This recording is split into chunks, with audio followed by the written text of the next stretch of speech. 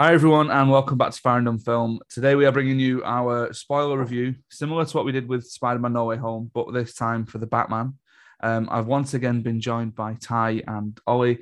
As if you're on YouTube watching this, you'll be able to see. If you're on the podcast, you're just hearing voices again. You know, it is the way that it is. It's just now that we're really conscious about what we're doing. Because me and Ty always say this when we do the wrestling podcast, we just start looking down and we start looking at our phone and all this other kind of stuff. Now we've got to be kind of receptive. Yeah, kind of. Yeah. Well, I always look at my screen and my camera is up there. Like it's not, my camera's not connected to my laptop. So my camera's there, but I look there. Yeah, so you're always looking down anyway. So I'm always looking down. So yeah, I'm like... Is that helpful to anybody? No, I need a mirror, I think, and then I can talk to myself. Maybe that's what I need. I don't know. We'll figure it out. It's all good. Yeah, it'll be right. So we all watched The Batman yesterday. So as we record this and as it's going out, it's Saturday the 5th of March, yeah. And we all went to go and watch Batman yesterday. Ty went early in the morning, so he's fine. He's well rested, you know, apart from the fact that he's had pleurisy and all that kind of stuff. Ollie, you went, I think, a little bit earlier than me. Yeah, I went at... its screening started at 7, so the film started at about 7:30 because of all the trailers and stuff like that. Yeah, so I was in for 8. I was in for an 8 o'clock screen at the IMAX in Manchester. Didn't get home till at least 7:45. So, yeah, pooped. But here we are. We've all been looking forward to it. And I think the first thing we should do is kind of how Ty started this video call with me. And he said, what did you think of it? So, Ollie, sort of not too detailed. What did you think? Just 5 words.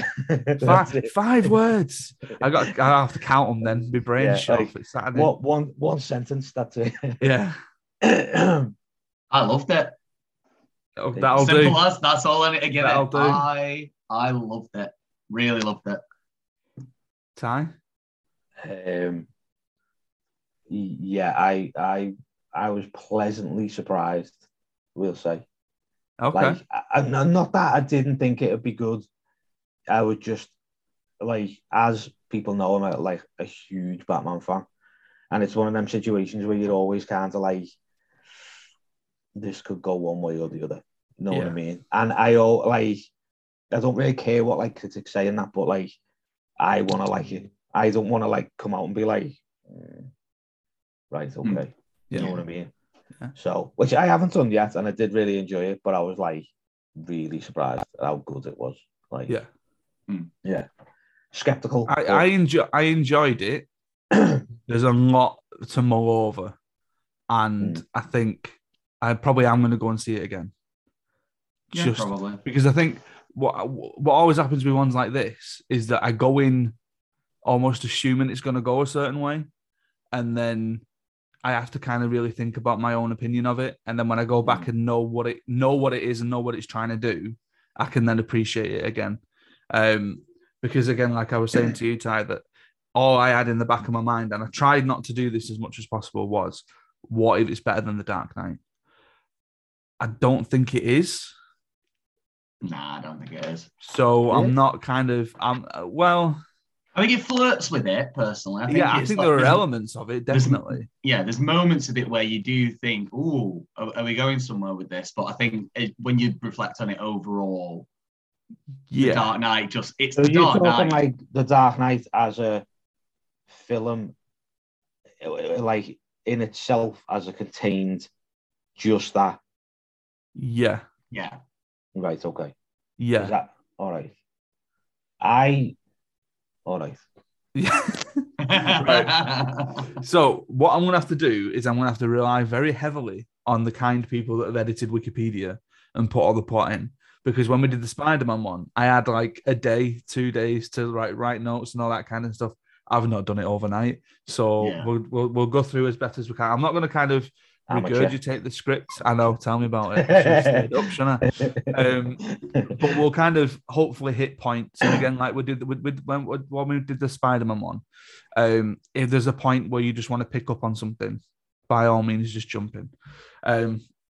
So, I mean, the film starts off with the murder of the mayor in office at the time, Don Mitchell. Now, I didn't think it was going to start that way, but the instant sort of tonal sort of giveaway for me was Riddler stood in the background like a horror villain, just stood there in the dark waiting. And I was like, I'm going to get on board with this. This is a serious Riddler that we've got here. And then it was almost like that uncomfortable weight of he's going to do something to this guy. He's going to attack this guy. When's it going to happen? And you're waiting and he turns the TV off and all that. And then that awful scream that he lets out before he whacks him over the head with that tool. I just thought this is setting everything up here exactly as we need it to. The one thing I liked about the opening sequence, and I mentioned this to you too, is there's a bit of a voiceover that we get from Batman where he's journaling and he's writing things down, and he's sort of he's almost like a Sherlock introspective sort of, I'm going to write everything down so I can keep track of everything. And I really wished that we would have got that further throughout the film, but it kind of just does away with it a little bit. We get it later towards the end, but I thought, oh, this is what we're getting then. We're getting an introspective Batman. We're getting him contemplating his decisions, and the voiceover is going to let us in a little bit on those things. But in terms of the first time we see Riddler, the sort of the crime scene afterwards as well, it was really moody and it was really dark. And all I could think in my head, Ollie, was Sam's going to love this. And I'm looking forward to seeing Sam on Monday so I can talk to him about it. Manouche is going to love this, isn't it? Yeah. Oh my God. That intro scene for the Riddler, though. Yeah. Like you said, it sets the tone perfectly. I remember the first time I saw, like the first trailer for this where they're playing Something in the Way. And you see that scene of the Riddler like getting his gaffer tape ready, and it turns out it's for the mayor. And at that point, did you know that was meant to be the Riddler? No, I was convinced it was Hush. Yeah, it might have been Hush, and I remember that even flashing up at some point in the film. I can't remember when, but I'm bringing it up because I was like, "Oh, is that meant to be an Easter egg to Hush?" I don't think it was, but I don't know if has there been a Riddler like this in the comics stuff? No. Where they go full serial killer, Zodiac killer vibes. There's probably elements of it, I would say, and the way he's done things, and like leaving the cards and stuff like that, and being like that type of sort of character, but to look like that and to go into it because the look is like is mad. It's not like any Riddler that anyone knows, I don't think, which is really it's really good. But then these part of me that's like, shit, you couldn't have had this Riddler dressed in like a suit with question marks on. So the best thing they did was to like totally take it away and just be like, the only thing we need is for it to be green. And he's a lunatic and he's insane. But we're going to call him the Riddler rather than people knowing that he's the Riddler, which is, I think, is probably the best thing they did. Because you get extra stuff now. It's on YouTube. Like, look at the difference of that. Oh my! It's God. Ridiculous, isn't it? Like, mad. That is night and day, and it's the Zodiac killer. Yeah, it's the Zodiac killer. If you've seen the film Zodiac and one of the descriptions of the Zodiac killer from one of the survivors, that's the outfit. This weird kind of like leathery coat, the weird combat rain mask or whatever it's meant to be. Like, I love that he puts his glasses over it as well. Like, let's make sure I can see everything. I still need me glasses. Like, I'm gonna compromise the suit for me sight. Yeah. You know what I mean? Could you wear hey Ed, could you wear contacts, mate? No. Not the look. Got to wear these see-through glasses. Batman's got the contacts gimmicks in this one, so no one else can copy it. I liked that though. That was really clever, and it wasn't just like a one-off, like, oh, isn't this clever? They actually use it as a plot point. But I remember liking the narration as well, like you said, because it was very, Like, and it's clearly one of the vibes that we're going for. It's very film noir. Yes. The brooding detective in his low, gruff voice talking about the cesspit of a city that he can't seem to let go of. Like, that's so cliche film noir and yeah, it would have been nice to get that at various moments throughout, but I was happy with the stuff we got with it as well.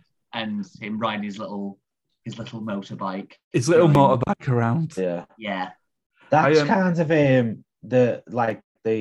the look when he's on his bike with like the tackle pants and the helmet and the way he like kind of rides himself. That's very like year one. Yeah. If you read year one comics, that's very, very year one. But which I kind of liked. I like that it was like his suit didn't feel like it was every aspect of it was custom made to be a Batman suit. Like bit cobbled together almost. Yeah. I kind of like that. And like the bike and the fact that the car was such a big thing, but then it wasn't really a big thing. Like, the entrance to the car, that was I quite like that. But I know we're kind of like swapping around, so we'll come back to that in a little bit. But we will. I remember as well falling in love. You know that shot? I think it is when, because I remember saying to you, I'm gutted that something in the way probably isn't going to appear. I thought of you as soon as it started. It did, but it wasn't the version in the trailer, you know, where they mixed in like that Batman motif of dun dun dun dun, which, I mean, should I wax lyrical about Michael? I was going to give you the time, but if you want to do it now, you can do it now. I mean, there's not much to say except, oh my Jesus Christ, God, Michael. Just every bit of music in this was just stunning. Did it perfectly. It was absolute. Oh my God, he's getting up there as one of my favorites. There was a point, a bit of music specifically. I mean, I liked the Selena Kyle stuff because it had that kind of sultry, almost tap dancey style to it. But there was a bit, I can't remember what it was. It was definitely a Riddler thing where he was just getting across insanity in the score, and it was that really awful sound of violins, and it just sounded manic. Yeah. And all I could think of in my head was like, this is someone having a psychotic breakdown in music. And it was it was absolutely perfect.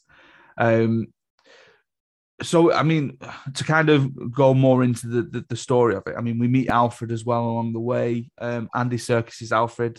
Oh my God. Great job. Yeah. He's not given a lot to do, but oh my God. No, I wish he did more. Why is this guy not on screen more? The amount he's been given over the years of, just put on a weird little bodysuit and we'll CGI over you later. Well, we'll make you King Kong, we'll make you Gollum, we'll make you Caesar. Give the man more screen time. He's such a good actor. Oh, God.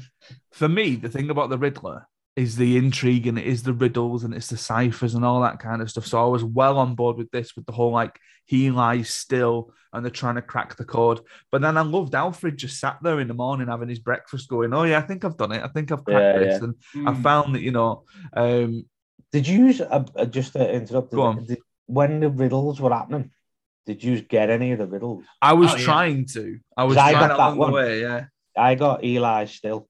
Yeah. I got that one. And I got as cliche as it, I got Justice. Yeah. I got that one. I got that one as well.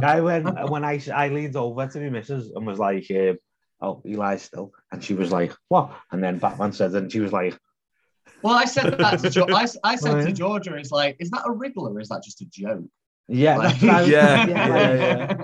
I was like, that seems more of a joke. Yeah.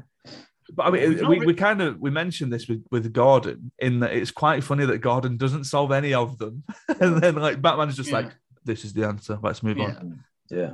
We haven't really talked about Batman's introduction, as it were. Well, to kind of come back to it in a second, the way that the film opened with who we now know is the Riddler, looking through his sort of binoculars and looking at that family, I honestly thought that was Bruce, and we were getting the sort of, this is how Bruce's parents die, and we're doing the story that way.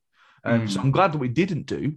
But Batman's introduction, which we've kind of seen from the trailer of him just beating the thugs down, but it's I so haven't good. seen the Sailors, by the way. Did you not? All right, okay. I don't watch Sailors. So this was new for you. Yeah, everything. Yeah. Where basically it came from, not to mix things and mention the dirty M word, but way back when, I think it was Iron Man 2 or 3, I watched the Sailor, probably 2. I watched the Sailor. I'm like, completely picked the story apart because I'd seen it, I'd read it before, basically. So I was like, I'm done. Any comics that I read, I'm not watching the Sailor because I always kind of like overanalyze everything. Yeah. So well, going back to how you felt about the film as well, the idea that you were because you thought this could go one way or the other. I definitely thought that right up until I saw that first trailer, and I watched that first trailer. I was like, I think we're in good hands here. Yeah. I think they've shown us just the right amount because. So that shot of who are you supposed to be, and him cockily going up to Batman, and Batman just punching him way too much. Like they showed that because clearly, and it's horrible. It's not fair, but clearly the marketing department at Warner Brothers knew that a lot of people were probably like Robert Pattinson as Batman. What? Yeah. And so they showed that shot of him just like head wailing on the guy. And that was the point where I was like, oh, yeah, he can do this. Like, he's going to be fine. And his voice. Can I get your opinions on his voices, gentlemen? The thing is, with the Christian Bale one, favorite film, all that kind of stuff, I know it's distracting. And then the kind of gruff thing. I thought this was well pitched, perfectly pitched. There was no issue with it at all. No. And I think as well, the fact that, as they established later in the film, that Bruce Wayne's a recluse, he's not having to hide himself too much. Like, he is Batman. That's fundamentally what's happening here. So he doesn't have to go and... Yeah. There is still a subtle difference between his voice and his Batman, but like his voice is a tiny bit brighter. It's a little, like, genuinely, the only similar kind of difference we've seen with this ever, really, is Kevin Conroy. Kevin Conroy is the only one who has subtly changed his Batman voice is like his Batman voice is his normal register, but he puts on this higher, more lyrical one for himself when he's Bruce Wayne, and he's a bit further along, so he's got the kind of dichotomy of it a lot more down than this one. Yeah. So then I suppose the flip side is that with Christian Bale, it was Batman was the fake, Bruce Wayne was the real. This is flipping it on its head. Yeah. And it's like, is he putting on more of a sprightly voice because he has to be a certain way because he's Gotham's prince, he's the first son of Gotham and whatever. But yeah, no, I think this kind of shows more so than any other Batman. This is him still kind of learning to be Batman. Yeah. And he hasn't, him being a recluse and him not being like the playboy and the doing his thing and all stuff like that. I think even like when he's doing certain things and he falls over or he trips or nothing's ever like smooth, or I think he like towards the end he comes to a window and he like falls on his ass, but falls. And like Christian Bale would never do that. Like that would not. It was always everything would have been pristine and perfect. Everything was like you saw his training at the League of Shadows, didn't you? So you know that he's already been through a lot of that rigmarole, and you even get the montage at the beginning, like where he's like jumping away from Gordon, he breaks all his ribs, and he's like, I probably need to be able to glide around this city. That would help. But like I really like that, the way that he just like throughout the film he trusts his armor. It's something that I liked about Ben Affleck's Batman, actually, that he does just tank it because he's like, well, that's a pistol. My armor's going to put up to it, and yes, it's going to hurt. I'm going to hurt them more. Like I quite like that brutal. Like, did either of you get Netflix Daredevil vibes from this film? Oh yeah, there were points. Yeah. I mean, in the club when he's in the fight scene in the club, I was like, that's the hallway scene. Like that's the hallway fight scene. Like that's just it. But that's the thing. That's what I was saying before. Like I think his Batman is he kind of hasn't worked out how to be both of them yet. Yeah. Yes. Because he's still he's new, isn't he? Yeah. Well, this is his second year, as he says. Yeah. So, and I think he's like, even when like Alfred's talking, he's like, I don't care about that because you can't focus on two separate lives yet. Mhm. Like he's got to get this bit down, and then he can be Bruce Wayne, and he can Yep. like work the two of them. But at the minute, Yeah. he's like, I just need to do this. I can't function as two separate people, and I think that's something that hasn't really been sort of looked at in a Batman film, really, because they've always been Batman for a little bit longer. Or as with Christian Bale, it was always the League of Shadows, so it was like he was taught discipline and stuff like that. He was taught certain things and to like be one thing and then be another, whereas this Batman hasn't at all. Yeah. Just kind of going in, and as you say, he'll take a hit to give two. Do you know what I mean? Like that. Well, I think the fight scene with the gang at the beginning does that really well, in that you see him get sort of, you know, the other gang get the hits in and whatever. And one thing that I mentioned to my mate when we were coming out of it was I liked the fact that he made so many mistakes, and I liked how many times that like Catwoman had to save him, or you know, he was kind of he's not perfect at all. And I think we're so used to seeing that in a superhero film, where actually all these guys are just going to win every battle that they're in. He doesn't. Like he patches his way through most of the time, which is kind of what we expect. The other thing as well that I like just to mention still about the opening scene is how it sets up this idea of fear. They kind of do it a little bit in the Nolan ones, where like someone's trying to mug somebody and they look up and they see the bat symbol and he says, no, not tonight, I don't like tonight. But with this one, it was, you see the shadows and you see people looking into the shadows, and like we would do, you just go, is there anything there? Or is it not, you know? And like just by the fact that the bat symbol is out there, it's deterring the crime as well. And I really liked that. The Nolan film just gave the vibe of, oh no, I don't fancy it. Whereas these guys looked terrified. Yes. They were so scared. They looked up and you could see them. Like that guy got hit by a car because he was so focused on the bat symbol. Yeah. Like, it's one of them as well, where like I think that if you like, as you say, Nolan kind of like was very realistic in what he did, but I think that little touch of sort of the idea of like, you see the bat symbol, and even Batman says in his like monologue, he's like, I can't be everywhere, but they don't know where I am. It's like that idea of, well, I mean, he might be in that shadow, but he could be like the other side of the city. I don't know. Like, but I'm not going to take that risk. Yeah, like that could be behind you. Yeah, like that symbol's in the sky, so he's out and he's somewhere. And then your own mind, because that's how it works. If you're like a bit like when you're a kid or whatever, and you're scared in the house or you're scared of the dark, it's your own head thinking, what could this be? I remember telling Adam on Film Files, I went to watch Alien, a film that I've seen 100 times. It's one of my favorite horror films and one of my top 10 films of all time. Seen it hundreds of times probably. And I went to see it in a cave, and there's all these little like divots and holes up above me. And I'm there thinking that the xenomorph is going to come out of one of them holes at me. So God knows what these criminals in Gotham are thinking, like around the shot. Like they must be bricking. I remember hearing something, an interview from Robert Pattinson before the fact, because there's lots of like goodwill towards him because he reads his comics, he knows his Batman, and he's fallen in love with this role. And he was saying that one thing he really worked on was that walk, that thud. I love it. That thudding. Well, that's what I was just about to mention. Yeah. Like it's very reminiscent of The Man with No Name, and you can hear his spurs as he's walking along. Like, and you get those little Western motifs throughout this. I said exactly the same thing when we walked, because Rach was like, I really like that. He was, when he walked as Batman, it was like doof, doof. And when he walked as Bruce Wayne, he was literally nothing. Like there was no sound, and I was like, that's a proper Western thing. Like, that's what it is. Like, that's what they've looked at. And that's like a proper, they've watched the idea of a Western film and like the sheriff or whatever it is, like coming to town. And like that idea of his feet being like the first thing you hear and the first thing you're like, oh no.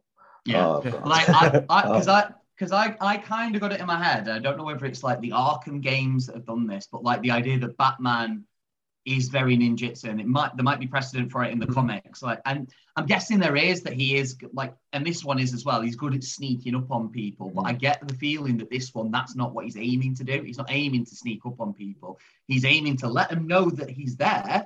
Yeah. So he doesn't want them. He's not going to like silently take out a guy and He wants people to know because his first and foremost thing is fear is a weapon and I'm going to use it against them. And he wants them to know exactly, like, not exactly where he is, but he wants them to know he's in the room or in the building. And then he's going to pop out behind you and get you. And yeah, I was scared of this Batman. He was pretty terrifying. So they kind of, they do the first riddle. It leads them to the literal thumb drive, where he needed the thumb to kind of unlock it, which I thought was a nice touch. A little nitpick from the science teacher. Oh, here we go. I'm pretty sure that wouldn't work. Oh, is this because of the sort of dead fingerprint type thing? Because not the fingerprint itself, but like those thumbprint readers, as far as I'm aware, it's kind of biometric as well. Right, okay. So like it needs to be on someone's hand as they are alive. Like you can grab someone's hand and put it on there. Yeah. But I'm pretty sure they require heat from the hand to work properly. So unless the Riddler's put a little thermal heater in there as well. I'm trying to find logic in a superhero film. What if it was the fingerprint was made when he was dead? So it didn't have. So we got the pen drive, and it's like add your fingerprint, and he added the fingerprint when the finger was already severed. I'm saying the scanner itself requires heat to work, not that it reads the heat at the time. Oh, right, okay, right, okay, right, yeah, okay. That makes sense. But that is a nitpick because like how many films have done that? Like you cut someone's hand off to use it, or you cut someone's eyeball out to use it as on a retinal scanner or something daft like that. Like, and it made for a nice, like, I had to stifle a laugh at that point because it was like, but it was very short, wasn't it? Like, do you get it? A thumb drive, eh? Even Gordon was like, oh, God. Yeah. What? Dad jokes. Yeah. So what is wrong with this guy? Like, the main reason I love this film is, like, this is the first live action film, really, where we see Batman being a proper detective. And I know it focuses a lot on, it's just him solving the riddles, but he is finding like forensic clues. And like, because he can't do anything with it yet, he's kind of like, I love that bit in the first crime scene where he is just walking to places, like kind of subtly hinting to the, the crime scene investigators, should probably look at that. Yeah. But it's just, doesn't he do that with something on the floor and no one's there's a little blood splatter on the floor. And then like one of the girls come over and she's kind of like she starts taking pictures of it. Exactly. I better take a picture of this. Yeah, better do my job. They hadn't noticed that as well. And like I loved how uneasy the relationship was between the police and everyone. I wouldn't have minded knowing how it is that Gordon had come to know the Batman. Like like that seemed a bit like, oh, okay, they're just mates, but kind of uneasy mates. I don't know why. The one thing that crept in my mind, and again, this is a massive nitpick, is that for all the stuff that it does, where it goes, this is a new Batman story. There's an awful lot where they kind of go, Batman, we don't need to do things like they never introduced Jim Gordon. That I'm fairly certain, unless I missed something, that no one says Jim Gordon's name until very much later on into the film. The original commissioner says Gordon, and he might call him Jim briefly at the beginning. But I feel like there's a lot of that where it's like, this stuff, so we're going to kind of gloss over it a little bit. I think that's like a good thing. I understand what you're saying, like a nitpick, but I think that's a good thing to be like, we're not going over old ground. Yeah, no, totally. Because we said this earlier on about Spider-Man, about how with the Tom Holland ones, we're glad that we didn't get the Uncle Ben thing again. Yeah. So it is a nitpick. It is 100% a nitpick. Yeah. It's one of them where it's like they probably thought this film's 3 hours long. We don't need to add another 15. Let's just delete all the stuff at the beginning where he goes, we don't have to don't have to add another 15 minutes introducing Jim Gordon, how they're mates, all that stuff. It's Batman. We get it. It's Batman. Like, if you don't know what the idea of what's happened with Batman and being mates with Jim Gordon yet, then you should probably go back and watch a different film. You probably wouldn't be sat in that cinema, to be honest. Then, you know what I mean? Like, but you can pick up, even because that's the idea. I think even if you didn't know that was Jim Gordon and you didn't know that like they were mates and whatever, the film is just, if you're just watching it as a film, not as like a Batman fan or whatever it is, you can just be like, okay, well, he's mates with someone in the police. Yeah. Okay. And you don't have to delve any deeper than that. Like, Yeah. that's it. But obviously, a Batman fan, you know what I mean? So I liked the introduction of the Iceberg Lounge and Yeah. Oz. Actually, before that, You get Jim Gordon accidentally screwing over the dead mayor with the thumb drive. He sent all these emails to all these people. Yeah. If I was the Riddler, I would 100 with his like kind of motive, especially. That is 100% something I'd do. And like, I wish we kind of like. Part of me wishes we kind of got a bit of backtrack from that of like, Jim catching a lot of heat for sending these kind of incriminating photos to every single press officer in the city. Yeah. But and that was a great way to tie it into the Iceberg Lounge. And it was. So I mean, the knock on the door and the twins and all that kind of stuff. I thought the twins were a nice touch. I remember when they were cast, I assumed they were going to be the Abramovich twins. Yeah. But then they didn't end up doing that. But it was the red hue and the red light that comes through. I just thought red and Batman. Like I'd never put those two colors, those two things together, but it fits really nicely. Yeah. And yet, my god. Well, I think because he's like the tone set with all the like the kind of branding and the posters and all that like that idea of Batman and red. You know what I mean? Yeah. There's kind of that sort of in the... Because even the city that they, like, sort of built, like, was very different to any other... Like, it was very grungy, weren't it? I thought I liked the look of it in that it looked dirty in parts, but then you could tell parts were kind of like the poshest. Like, one thing that kind of took me out instantly, but I'm glad they showed it so quickly. I was like, Gotham Square Garden? All right, okay. Yeah. Well, that's one thing I loved about this film in its entirety as well. Like, I guess it is a nitpick with The Dark Knight, but you are very aware when you're watching it, it's basically just Chicago. Oh, yeah. It's such a clean city. Yeah. It's appeared in and especially off the back of Batman Begins, that really seemed to put a lot of effort into making Gotham look like this weird, hodgepodge kind of old school, like 30s and then Nolan goes looking city. If you want me doing a sequel, I'm getting rid of those bloody train tracks running through the thing. That major plot point in the previous film, and like that was such a shame because I thought that Gotham had such an identity, and then it just like for that to get scrapped in this film, and for it to end up as this very clean, like you said, very clean looking city. It's just whereas this one. Like that opening shot with all of the screens, and it's meant to pay homage to New York, I guess, but it definitely isn't New York. And they clearly just they shot a lot of different cities in order to get all of their different shots. And they went to Liverpool. I remember thinking, like, because I saw a meme before it, you know, that Leonardo DiCaprio pointing at himself in Once Upon a Time in Hollywood. And I just remember the caption of that being like, Scousers watching the Batman when there's certain shots like, I know that bit. Like, I've been there. I thought, Ty's probably doing that for art. And you said jumping off, was it the Liver building? I was like, Rich was kind of like, when we seen obviously the like the columns and stuff like that, and she leans over and was like, that looks familiar. And I was like, yeah. And then it kind of twigged and I was like, oh God, yeah, it does, yeah. It's over the road. Like they hadn't, like, obviously they changed stuff around it, but like I thought they would have changed more. I don't know why. I just thought they would have added different things.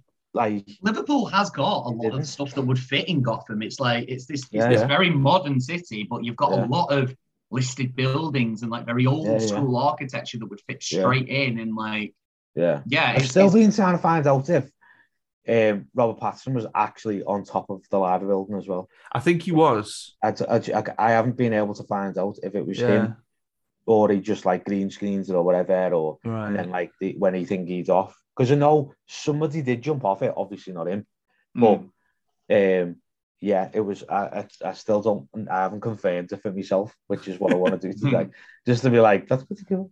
Like, but I mean, the true question is, which will uses Liverpool better, Batman or Captain America: The First Avenger, when he submerges at Albert Dock? Well, I went to see him do that in Liverpool in the Albert Dock, so maybe that one for me. Because I was there, like when he did it, and he was behind the big boulder. Yeah. I've seen him do that. Like, with Big Chris punching Richard Armitage repeatedly in the face. Yeah. As Here we go. His flesh-coloured socks that he was wearing, and just running around. Yeah, man. So like Iceberg Lounge, introduction to Penguin. We then get Selena Kyle. Go on. Did you just gloss over the best actor in this role there, in this film there? Well, I have a bit of a low key kind of one that I'm going to pip for best actor, but we'll get to them in a little bit. He is great though. Oh my God. Georgia refused to believe it was Colin Farrell. I mean, I was sat next to my friend, right, and he has no idea about actors and things like that, and I was like, I can't believe that's Colin Farrell, and he kind of went, huh. I still don't think he knows who that is, you know, but yeah, just what? Yeah, like the makeup is great, his accent is great, his characterization is great. It's such a good realization. I actually now, and we'll get to the end of it later. I am looking forward to seeing more of him, and I'm glad that they've kind of not had him have such a big role in this that you then get bored of him. Yeah, it's like the subtle introduction of a secondary villain to be like, he's not just one villain. Like these other people. Like, it's the rogues gallery, isn't it? Yeah, these people can't take over and people don't do stuff, but like he's not going to come in to be a major player until it's his time to become a major player. Yeah, and you get that a little bit at the end, don't you? Yeah. And I've always said, like, I like, and again, Ty, because you are the comic expert, I know that some of the like the Batman animated series flirted with this idea a little bit, that Penguin was very much a villain, but he was also occasionally like Batman's underground contact. Like if other stuff was going on that was dangerous, like the Penguin never went for the dangerous, like life-threatening. So he was like, he's just an organized crime boss. He's not much different from your Falcones and your Maronis. And like he was almost occasionally like a contact for the Batman. The Batman would have to intimidate him a bit, but he'd be like, well, you know, these guys are messing up my operation. So you got to sort them out. There feels a lot of that like in the game as well. But in the comics, there's that idea where he's like, he is a bad guy and he does do bad things, but he's not like a mass murderer. Like he's not like, he's not a psychopath. He just wants money and he wants to do his thing. And like if Batman leans on him hard enough, they'll give him up. Like it's all good. I think the games do it well because he gets a bit too big for his boots in the games. Yeah, like he's all this kind of like, I'm going to get you, and then as soon as Batman grips him, he's like, oh, I'm sorry, I'll do this, I'll do it. Yeah, so there's that kind of duality. If he wasn't a penguin, he'd be a proper little weasel, wouldn't he? He'd be a pigeon with wings, would he not? He would be. He'd be a pigeon with wings, yeah. But I think that the idea, I don't think they've really, again, like in other films, they haven't really done that where they've made sort of a secondary character feel important enough to be like, oh, he is going to be something or he is something, but not like blossom into the main bad guy as they did with the Penguin. I think they did it so well to be like, so if they picked up a second film and he was the main bad guy, he's already been introduced, you know what he looks like, you know what his kind of game is, so it's like, okay, we can get right into it now, like we can do this because if you've seen the first one, like you already know of the Penguin, you know that he was around Falcone, you know all this stuff, so let's just get into it. Let's not even that thing of going, I'm Oz, like don't call him Oswald Cobblepot, you know, because I am going to pick myself up on a mistake there. Obviously, it's not a pigeon with wings; it's a rat with wings. Oh yeah, but as soon as he said rat with wings, I was like, that's a pigeon. So I like all that kind of the introduction to Selena Kyle then, where he follows her back to her apartment. Batman follows her back to her apartment to see that she's kind of friends or in some kind of relationship with this Annika woman who is pictured in the... Go on. Apparently Zoe Kravitz, just to quickly bounce on it, Zoe Kravitz read that as they were in a relationship. Yeah. Which I think is fair. They're like, she's like Selena Kyle's bisexual in the thing. Yeah. Which to be fair, if you look at the character, she does seem that way, like she could easily fall in love with anyone. But that was always Catwoman, I think. Yeah. I think Catwoman was always that kind of sultry, because there Yeah. was a couple of guys sat near us that when every time Batman and Catwoman kissed, they were all like, "Oh, why are they putting that in? Why are they putting?" And I was like, "But that is how it always was in the comic books, in the Arkham games, even going back to like Michelle Pfeiffer. It was always that kind of sexual tension that isn't going to go away, and you know, Catwoman is going to be the more forceful one with it." But then I fully believed that a young and naive Batman was like, "Oh, this girl's just kissed me. Let's go follow her."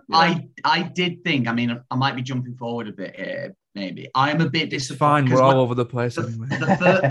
The first time she does that, I kind of turned to George because Georgia rolled her eyes, and I get why people would be doing it because I don't think they had that much chemistry in this film up until they like later on maybe, but like at that point with the first kiss, I was thinking she's gonna honeypot him here, like she's playing him a little bit because that's also very Catwoman. That's I'm going to use my wiles to get him on my side because he's clearly just this awkward guy who doesn't know how to act around a gorgeous woman.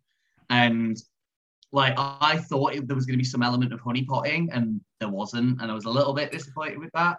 But yeah, I know what you mean because I thought as well, there was a point where I think before they were looking for the rat, before they realised it was a rat, I thought, I wonder if she's kind of going to do him over here. Yeah. Which I suppose is good, and is credit to Zoe Kravitz's performance that we're reading it in so many different ways. Yeah, and that it's not kind of black and white. It's very creepy watching Batman. I know he wasn't being well, he was, but he wasn't. It's a bit voyeuristic. It was very like, oh, I'm going to watch this woman get changed. Yeah. Oh, okay. Yeah, but he's like a weird recluse. Even like when she kisses him, he doesn't really know what to do, which is kind of like that idea. Like that.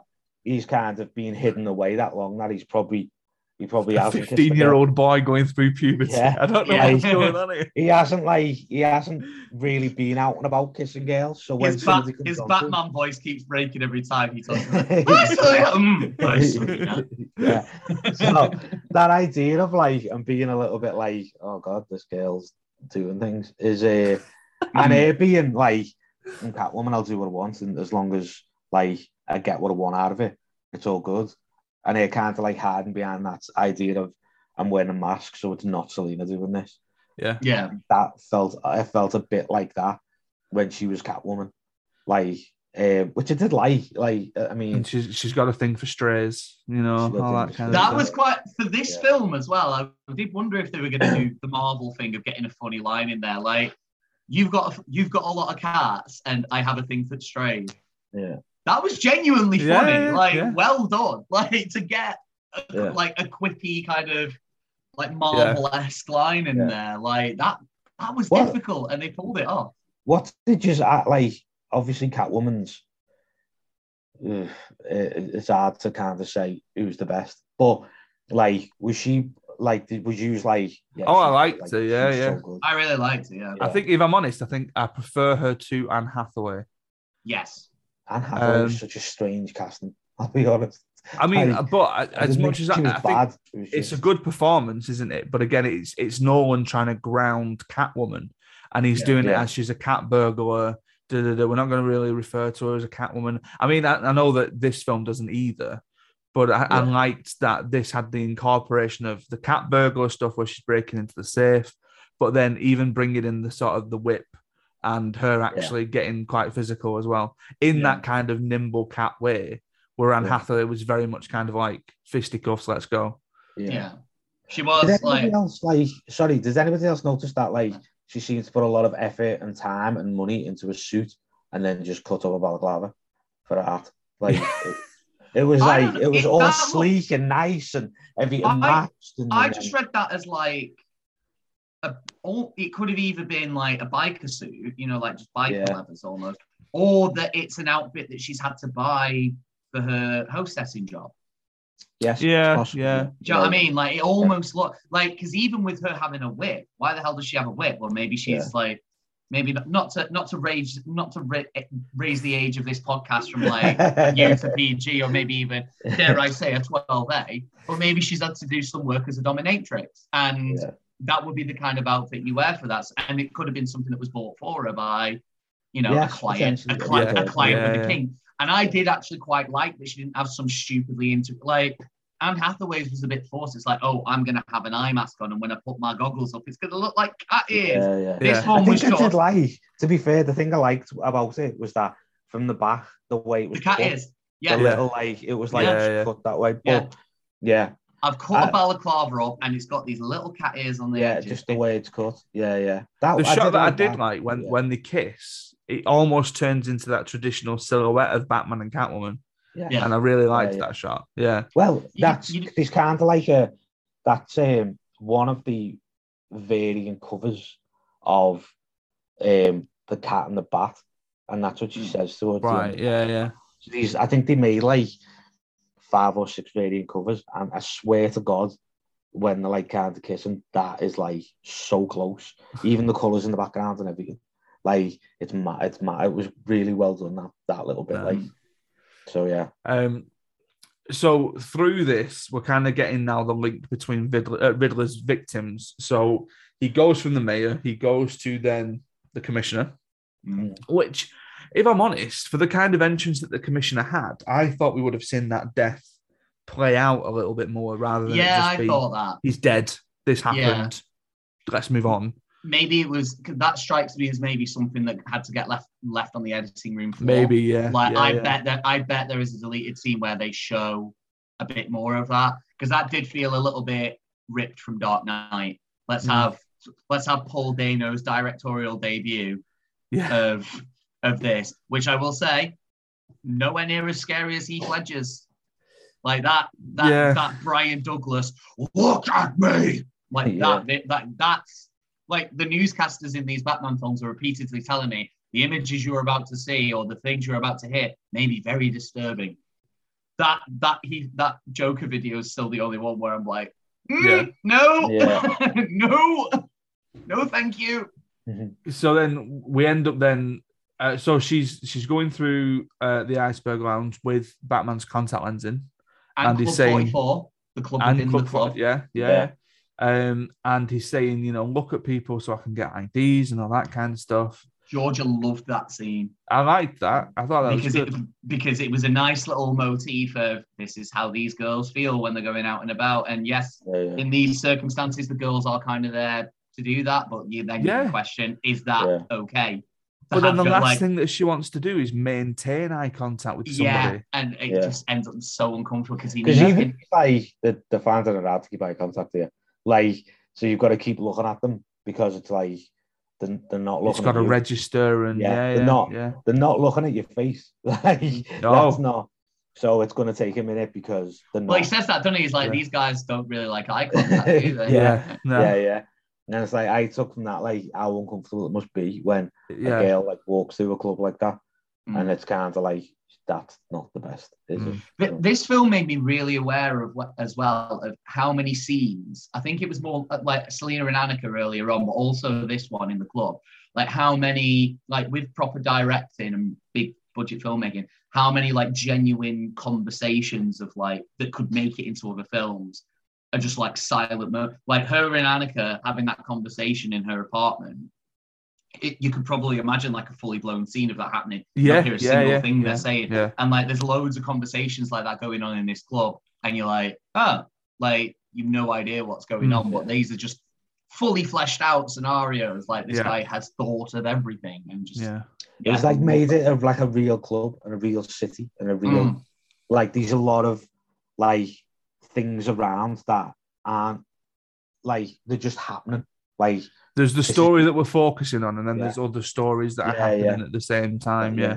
I think that was a good thing about it. Like the whole seedy Gil Coulson thing, where he's like, you know, it's the district attorney. What's he doing in a place like this? And then he ends up with a collar bottom wrapped around his neck, which my friend said as we came out of it. So my mate's initial reactions were he felt there was something missing from the whole film, and we got into a conversation about how.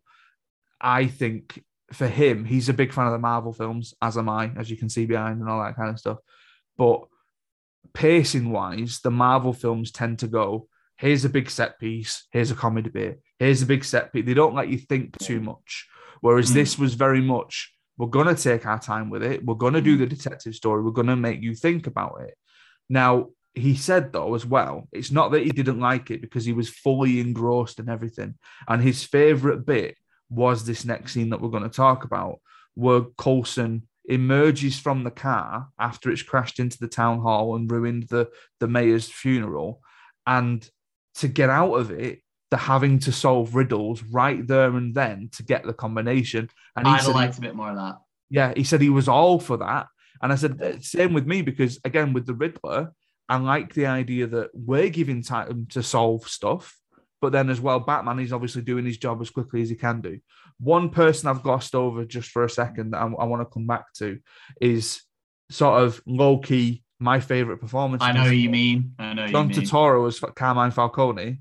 Like, where has this performance come from? Like, John Turturro is a comedy actor. Yeah. He's a comedy. Jesus likes the bowling, right? Yeah. But then as well, like all the stuff I've seen him in recently, he's become like a masquerade, kind of, a charade of himself in like things like Transformers, right? And then this, I was like, you absolute slimy sleazeball, but I believe everything that you're saying.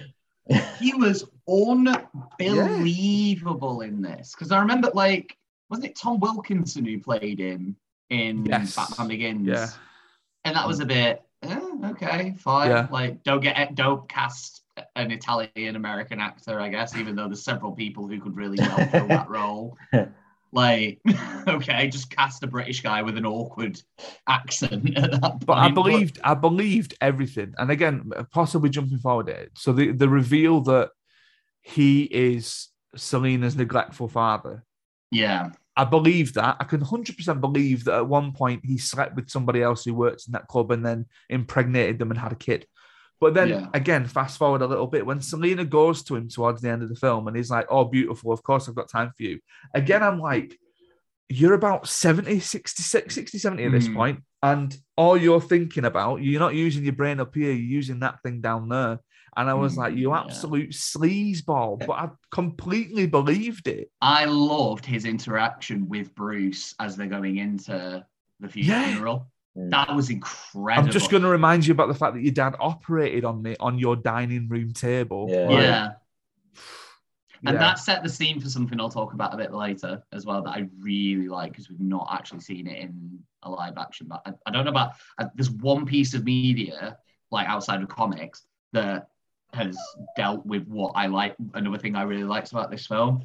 But we'll get there when we get there. But that interaction there... And then Bruce's little, what does that tell you about your dad? It tells me he took the Hippocratic Oath seriously. And even Falcone was like, that's pretty good. Yeah. But that whole scene with the collar bomb, sort of, leaving Gil till later on in the night so that they can get the bomb squad in and all try and deal with it. And then Batman just emerges from the shadows and he's trying to get everything out of him.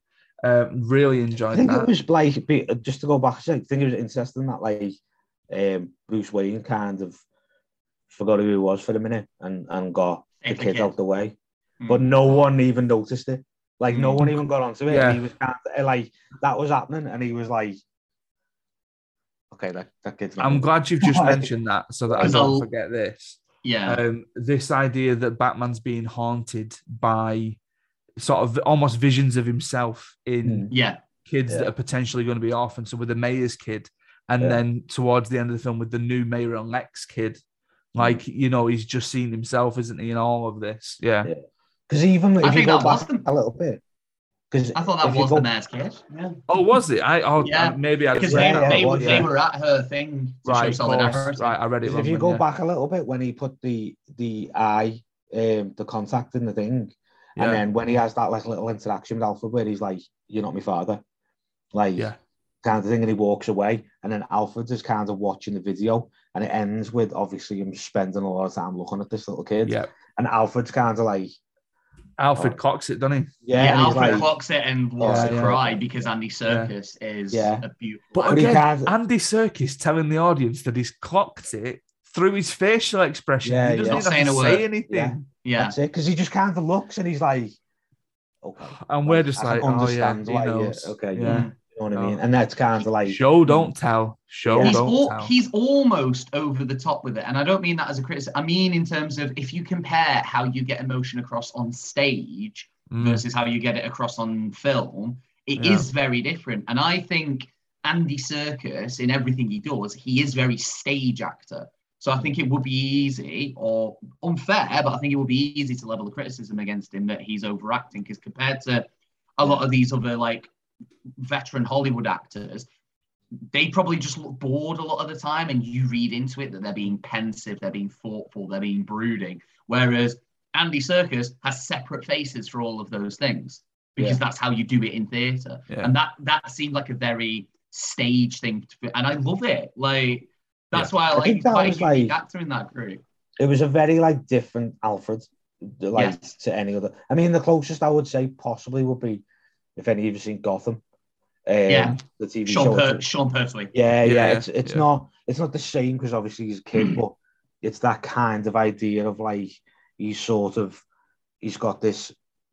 He's done stuff in the past that was like we don't really talk about, but it's helping you. But you definitely get the vibe of which a couple of them. I think Alfred's standalone series did this as well. I'm not sure, but you get the vibe that Alfred and Thomas Wayne were like war buddies. And that like you know, because Alfred is meant to be like an old war guy, and like he does like field dressings for Bruce. Because George has said that it's like, how does Batman go to hospital? Like what's he doing? Alfred does a lot of it. He's a really skilled field surgeon and stuff like that. But I think that's it. It's like Michael Caine as Alfred is a very different Alfred. Like it's not. And same with like and Michael Gough as well in the 89 to. So they're like very, very like the older, but the very like just more the father figure rather than the I'm trying to teach you. They kind of like, all right, I know you're gonna do this stuff, so go ahead, whatever. You know what I mean? Whereas this one kind of is a bit like, come on, like like I understand that you're doing this, but you've still got to be like a Wayne, like you've still got to be a Wayne, and I think that's a nice like thing that's never really been explored properly. Because I know that like in Rises, there's obviously that big scene where Michael Caine's Alfred just says, I'm not going to do it anymore. And it's quite an emotional scene and stuff. But that is because it feels like Bruce Wayne's kind of last clinging family hope is leaving. Whereas I feel like with these ones, like you're saying with Andy Serkis, he is going to, no, you've still got a duty to fulfill. And he's going to give him some back. He's going to give him as good as he gets it. But I feel like when you get an older Alfred, they become a little bit more passive. And they come a little bit more like, I'm here to care for you. Whereas this one is like, no, this is the way that it needs to be. You need to get this sorted and we can go and do this instead. I think that's the thing though, because even like at the start of it, Batman, you could tell he'd be like, if like Alfred was like, yeah, I'm leaving. Like, I'm not doing this. Like, I'm not letting you kill yourself. Batman would be like, go ahead. Like, especially with this Batman, because this Batman, more than any other that we've seen, really gives off a vibe of mental illness, which...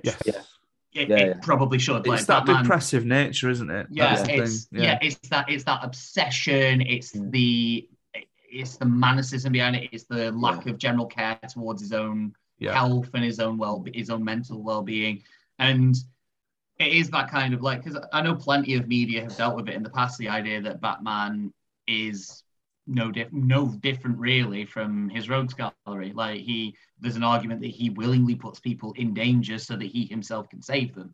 And I know that plenty of things have dealt with that. And I can imagine a sequel film where maybe it'd be annoying if you've got a villain where the whole point is that the villain is trying to hammer that home. But I would love to see this Batman reconcile that, because I think that's what you're saying is kind of like, it showed.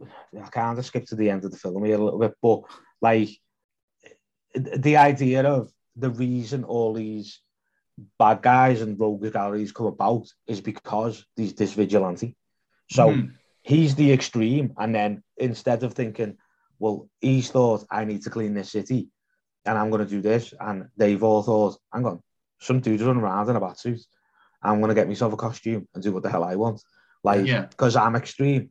And then it kind of shows it because the guy right at the end, when he's like, who are you? I'm vengeance. It's like, he's caused all this.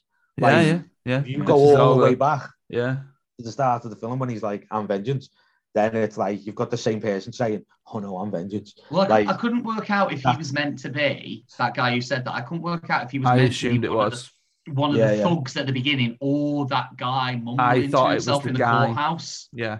I thought it was the guy in the courthouse. Oh, I thought it was the guy who was punching him in the face. Like the first guy, and he was like, who are you meant to be? And he was like, vengeance. No, because I assumed that it was the guy who he had a bit of an interaction with in the courthouse. And he clearly had a gripe with. Don't know. Somebody else is going to go and see this film about 3 times and figure that out, aren't they? Yeah, definitely. Yeah, so where are we up to now?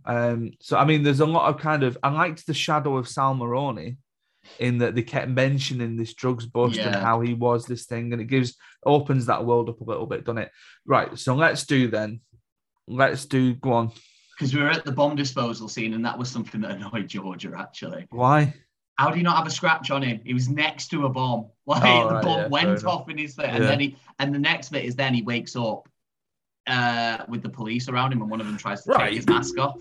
Who's this? I mean, I don't think there was any bad acting in it, right? But who's this actor who was the chief of police? Who's like, hey, Batman, that is his voice. I'm sure I've heard it before. He's in Chernobyl. He's in Chernobyl. Right. He was another person. I noticed that actually a lot. Yeah, so there's 3 people, one of which we'll talk about at the end. So the commissioner, what's his name? I had it here. Alex Burns. He was also an abusive boyfriend in EastEnders, and he's the best. Oh, that's Trevor. Yeah, Trevor. Yeah. So, and he was the miner in Chernobyl. Yeah, you know the one who just wouldn't. You know that Con O'Neill. That Con O'Neill. Is he Scouse? He might be. Because I'm sure he's. I'm going on IMDb. He's 100% Northern. Because I thought he was a McCann at first. No, it says he was born in Somerset. English actor, Somerset. Yeah, I thought he was, one of the McCanns, because obviously they're like brothers. I think one of them's in Call the Midwife, and one of them was in like The Upper Hand years ago, if anyone remembers that. And he was the Scouser in Ali Enfield. There's like 3 brothers. I thought he was one of them first. But that is actually his voice as well, because I remember hearing that in Chernobyl. And I've seen him in. Yeah, if this had been the first time I heard his voice, I probably would have laughed, because it is very like, I'm putting on a voice like this to try and sound like a tough guy. No, that's his actual voice. He's putting on an American accent. Yeah. But that's his voice. It was in Happy Valley and Ordinary Lies. Yeah, I've seen him in stuff before. That's what. So anyway, but I quite liked that scene where they were all like, let's try and pull his mask off, and he just. I genuinely like that Batman was thinking, I'm gonna punch all 50 people in this room with me. Yeah. Let's have them right now. Like, do you know what I liked as well was that when he started fighting, like he starts fighting and it stopped, and he starts scuffling again. And the first thing he knew to do was goes back to a wall, so no one could come at him. I was like, so cool. Yeah, such a little tiny thing where he was like, I'm putting me back to the wall, so no one could come at me at the back again. There were a couple of people in my screening that started laughing when Gordon gets really close to him and just goes, "We got to get you out of here. We got to, I probably like that scene. Like, that was great. Like I was, and he was talking, and he was like looking, and it's like, who's the mustache? Yeah. And then weirdly, he ran away, and then every single cop ran after him. I liked that though. I was all for like Batman running down the corridor. There is no way though, going out. There's no way though that those police open fire on him in the stairwell, because they're like there's police dotted all up the stairwell, so that they're not going to shoot in their mate. I'm sorry. That scene, has anyone seen Blues Brothers? Like when these like every single cop and or these like all the cars crash. Yeah, like at the end when they're going up to get like give the money to sort out like the church or whatever, and like these like every single cop running, and they're like and the army and then they all stop, and it's like, you seen 2 dudes in 2 suits, and he's like, yeah, they went that way, thanks. Like everybody's running the same direction. I was like, that's funny. Like just because I've seen the film so many times, like But yeah. No, I enjoyed that. So let's do the Batmobile then. Okay. You skipped over. Did you Go like on. his squirrel suit? Because I get why they did Oh it. yeah. The kind of like let's go. Yeah. I get why they did it because they're going for something a little bit more grounded, but that looked stupid. It looked stupid, Yeah. and he failed massively. Like I get what. Do you it's just think? like- Go on. sorry. Sorry. No, go You on. go, Ty. Sorry. All right, I was going to say. No, go on. So Right. go on. So, like, because I know that Chris Nolan goes to the lengths to show why his cape is used for gliding. He's got those little bat fingers on there, which, like, I don't know if he uses that, but fair enough.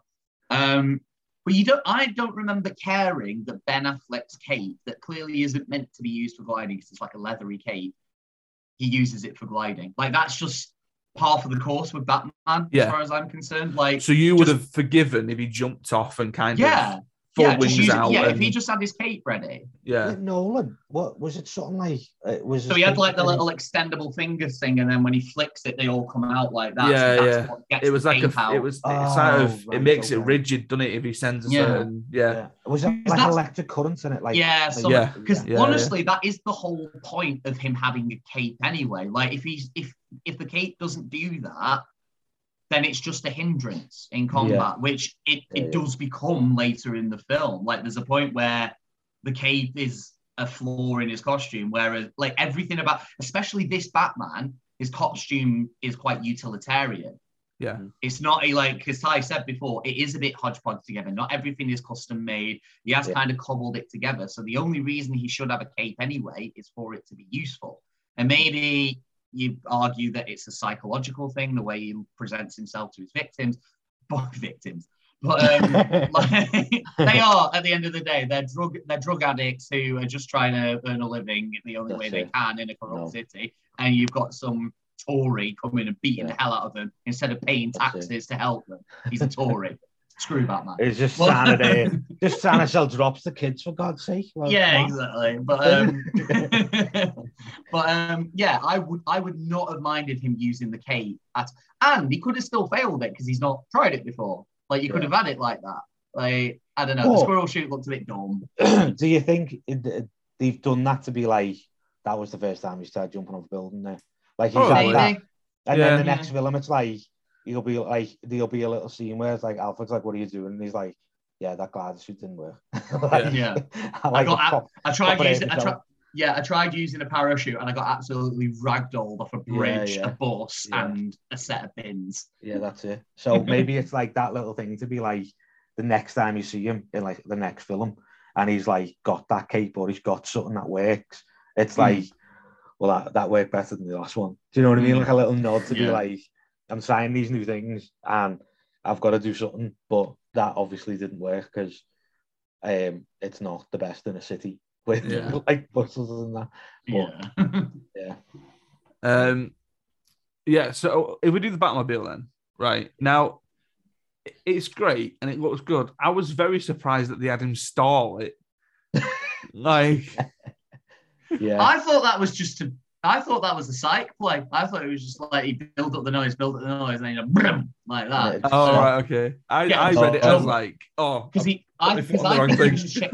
wasn't interested in the cops, like with the the other people. He was interested in the Penguin because at that point he's worked out it's Penguin who's the rat, and he's got Maroni's drug operation going like. And he was just interested in him. So he wanted to separate him away from these other people who could shoot him and hurt him. Yeah. And I thought that was just to make Oswald drive away and spin away and then maybe give Selena a chance to get out alive as well with her money. I sort of seen it as a stall. I'll be honest, like he's I thought like he stood on his cape. Oh, fuck. God damn. Alfred, I've got to take it off before I get in. I remember, like, as soon as that noise starts, I was so hyped. Yay. It's just like an entrance, isn't it? Yeah, it was. Yeah, like I can imagine that there was some WWE entrances that car entrance put to shame. Frankly, like it's weird because it's like the car is always like an extension of the character. Yeah, so the car's always a big thing. Like every film has had their car or tank or whatever. Even the game have had like that introduction of this is the next level of Batman, and that one didn't disappoint at all. Like at all. Oh my god! I think that was the best of all of them. Maybe the original Batman when he stops it right in front of him. That was quite good. But and it stops like that far away from him, and he's like, but I love the story behind that as well. That because of Michael Keaton's outfit, he needed to be hoisted in and out of that car. You never saw him just getting into it. Yeah. And that reminded me of something with this as well. Like Robert Battenbat could move his neck around freely, couldn't he? Yeah. But he looked like he chose not to a lot of the time. There was a point where he turns to, I think, one of the cats on the counter instantly in the thingy, and he sort of moves his whole body to turn to it. It's not the 80s anymore. You're all right. But that felt like an active choice, because that, like, with Michael Keaton's Batman, that limitation like does become a massive positive, because it makes him look a bit less than human. It does make him look a bit more monstrous. Well, again, if we're going down the naive route, maybe it is that he's feeling that he can't have full movement and he's just doing it to overcompensate for what it is that he's wearing. Yeah, you could read it as that as well. But I know that Robert Pattinson thought very carefully about his movement, so he will have had a reason for all the movements that he did, and like that kind of turning his whole body thing. It does, like, and he is a Batman fan, so it probably, for slightly at least, does harken back to Keaton and those older Batmans where the neck was like fixed to the body. Like that. Like, I mean, his suit was more about, obviously, like, I keep mentioning his suit, but like, I feel like his suit was more just the chest plate and the head. That was what he was like. I've got this. Because the rest of it was like cargo pants, big boots. Like I've got this. You could imagine a soldier wearing the rest of it. Even like the tactical mask, gear almost. Like you could see it was like on the nose of being like sewn in or thingied in. So it was like it wasn't perfect. Whereas all the other Batmans, it's like a proper mold of it. Sculpted, like, solid one piece onesie. Yeah. Like I don't think that's what it was. Like even the chest wasn't necessarily like I'm gonna look like I've got muscles or I've got this. It was clearly like a bulletproof vest. I'd like thingy together, and then obviously with the Batman thing in the middle. Which is the first time that's been a thing where I've seen. I liked that as he put it back in, and they didn't address it at all. Do either of you two buy into that theory that it's it was the gun? That it's the gun that killed his parents? Yeah, apparently so, but I couldn't really see how. So the end bits, if you imagine it as a revolver, the end bits are like almost going into the handle. And then towards the middle is near where the front of the gun would be. There might be something in that, you know. But I hope he's got this whole thing of like no guns, and then his last film with like probably the Joker or whatever, and he just takes it out, puts it together as a gun and shoots him. Like, I'm retired. Go get my pension. Just like snaps it back into a gun. Well, that's what makes Bruce Wayne retire in Batman Beyond in the first episode. He gets chest pains, he's nearly having a heart attack, and the only way he can overpower a thug is picking up a gun and pointing it at him. Yeah. That's it. And then at that night, he literally hangs up his batsuit, says never again, turns the lights off, that's it. History. But the actual car chase. Oh, yeah. The actual car chase. Like, because, I mean, I don't know if Ty will have thought this at all. Like, I remember being hyped for this from the trailers and from word of mouth on Twitter and social media in general. And oh my God, it did not disappoint. Matt Reeves knows how to shoot a car chase. Like, what the hell? Oh my God, that was do you know what though? All of the vehicles, like all of when they're driving and when every part of it, even when they're on the bikes, is shot so different to any other any other real film that I've seen. A lot of other films would have like tracking shots of all the action, and Nolan did really well with, especially in Dark Knight, the chase, like the big chase in the middle of Dark Knight, which I think is the best part of Dark Knight. Other than like, unless you want to go a bit more like acting scene and you go with the interrogation scene or something like that. But in terms of an action set piece, that's one of the best in any film, let alone Dark Knight, which is one of the best films out there. But that had a lot of, we're going to track all the action. This one was very much, the cameras are going to be mounted somewhere on the two vehicles in question. And those are the only viewpoints you are getting. And like, we're going to actually make it hard for, like, we're going to make it so that it would have been hard for you to see it in tracking shots, because we're going to have it absolutely Hollywood raining to the point where we're just pouring buckets of water over these people. And just by having quite static cameras, but the action happening around the cameras, that was so frenetic. And it is just this quite unique car chase that we do not get a lot of. Yeah. I think, to be honest, it was one of them car chases where it showed everything and showed nothing. Yeah. So you didn't. It was quite small as well. Like, there's only two vehicles involved in this chase. Yeah. It's not a big, because that's one thing to, maybe he was going as far away from Nolan's scene as he could, because he's thinking, we're not going to top that. But we're not, well, maybe not, we're not going to top it, but we're not going to try and replicate that. Nolan did that, and he did it as well as you could possibly do it, even if we've got like better effects available to us today, whether they be CGI or practical. So we're going to do something these are two cars, very much like in Bullet, which is still heralded as one of the best car chases ever, with Steve McQueen and that. Two vehicles just at each other. And because we've not got martial law, they've not got an empty city to traverse this through. This is a traffic jam in the rain, and all the other drivers are driving slowly. And oh my God. I suppose the difficulty is with something like this, and then like I suppose with Spider-Man as well, is that there's been so many incarnations and versions of it now that you've got to look back to what came before to make sure that you're not just absent-mindedly copying what's been before. But no, I really enjoyed it. And then I think I don't know if it was a surprise that it happened, but with the riddle being delivered to Wayne Manor and Alfred reading it and the whole fireproof envelope and stuff. The way it was like he was phoning him and it had already happened. That was so clever, because I was like, why is he not picking up the phone? Like, what? Yeah, why is he ignoring the phone ringing? He's a frigging butler. What's he doing? Like, that's very not okay, Alfred. Your crossword. Do your job, man.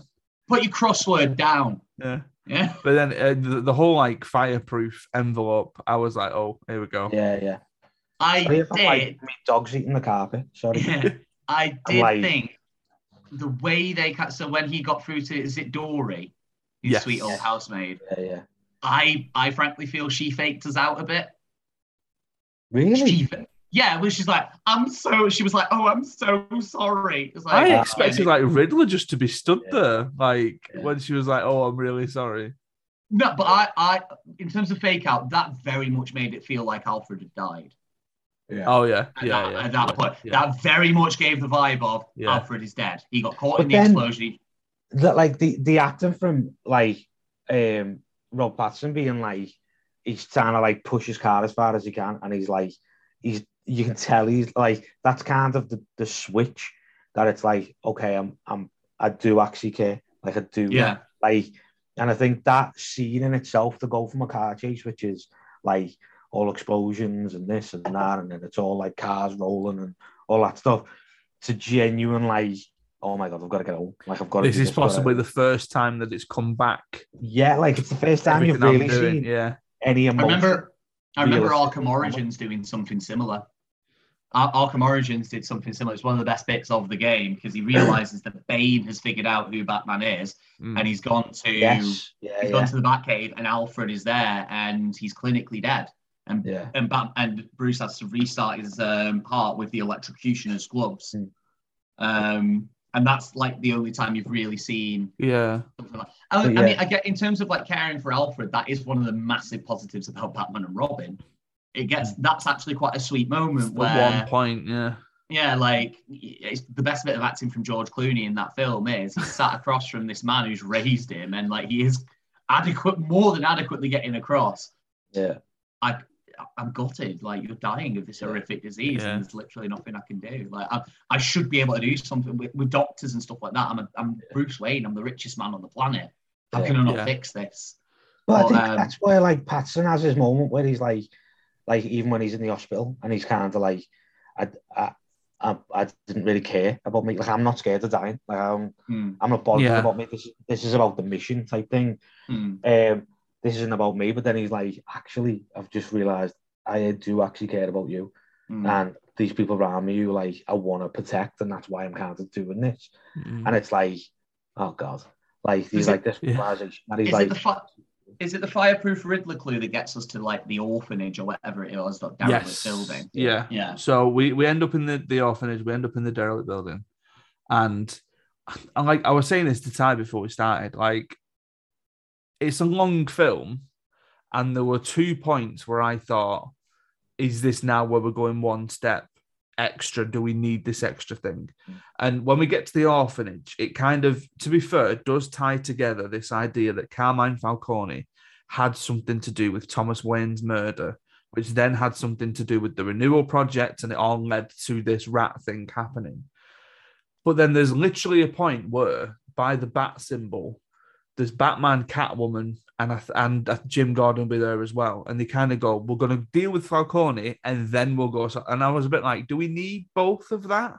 Are we kind of taking a sidestep now and going doing this? It gave us more Falcone, it gave us more Totoro, so I can't really complain about that. But then as well, the other one was when... I'm jumping forward. I'll leave it for a sec. So basically, the big reveal that happens here is that Martha Wayne was hospitalized for mental illness. The Arkhams sort of covered it all up. They covered up the fact that Martha's parents, Martha's mum killed Martha's dad and then shot herself. Yeah. And then they covered that all up. So then Martha was an orphan. Go on. Is Martha an Arkham in the comics, Ty? I think it's in the game. Yeah, I don't. It possibly is, but not like a prominent comic.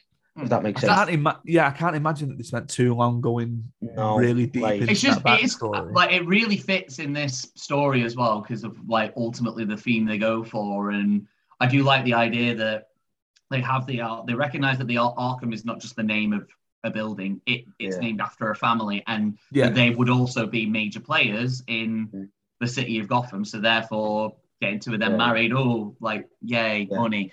But I kind of hinted at this before. This is the first, certainly in live action, but the only other bit of media outside of comics, like I said, that I've seen this idea in is one of the Telltale games. The idea that the Waynes were not saints. The idea that they were billionaires, they were probably pretty scummy in some of the things they did. And the idea of Batman having to reconcile that these people he has put up on a pedestal, that he has... there's been that before, where it's the idea of, like, Thomas Wayne not being... And then there's, like, the whole Court of Owls thing. Oh, yeah, but that's a comic thing. I'm saying in film. Yeah. Oh, like, right, This is very... Because I know that... I've not read enough comics to have an opinion, but I know that the comics will have delved into that plenty. Yes. But I think the idea is, though, the idea of... And this is going to sound really bad, but... Not anyway, it doesn't matter. But I know what I'm talking about. So sorry. I think the idea of, like, old school mental health is very, like, it's kind of a buzzword at the minute. It's kind of a thing that people are talking about. But way back when, like, if you're looking at this as a realistic thing, Martha Wayne being like where it is, and it being, like, a bit mental and, like, subtles and all stuff like that. That's not something that 10 years ago would have been looked into or would have been looked at. It's a very much like, okay, we can use this now because people have got such an awareness of it. Well, so I think that idea of using it in this film is good, but you probably wouldn't get it in Nolan's film or like an 89 film. Do you know what I mean? But not even that he's trying to cover up mental health, like maybe the idea that just Thomas Wayne is prone to corruption. Like something like that. And that's what they're hinting at with this. Because I remember George is saying, well, that's not that bad. And it's like, we're saying that now, like, it's similar to what you're saying. So, like, no, mental health wouldn't be stigmatized like that now. You know, if it turned out that Michelle Obama had, well, that's long enough ago that it probably would have been. But, like, if the next presidential candidate, if they'd had treatment at a mental or psychiatric facility and come through it the other side, that'd be you. Like as scummy as it sounds, you could massively use that politically. You could be like, Yeah, I know yeah, what it's like. yeah, yeah. You know, I've worked firsthand with people who suffer with these issues. So, but regardless, Thomas Wayne saw that as a dampener to his mayoral campaign, so he looked to silence it. Yeah. That is scummy. That is is lower level compared to some of the other people that we deal with in this film, but that is corrupt, and he was willing to do morally dubious, if not legally dubious things to get that silence. And Batman, Bruce, cannot wrap his head around that because he's always held his parents up on a pedestal, and he has to reconcile these people who I'm fighting for the city on behalf of. Yeah, they're just as bad. Like, but then that idea of him being like, he's so quick to judge his father because of what Falcone said. And then when Alfred's in the hospital and he's like, no, that's not what happened. Like, that's the idea. Alfred is just as biased as well. And frankly, I don't buy Alfred's explanation. Oh, he cared about your mother. No, that you didn't. Like, you didn't. What would the negative impact of that coming out have been? Like, his mother would have been scrutinized a bit, would they?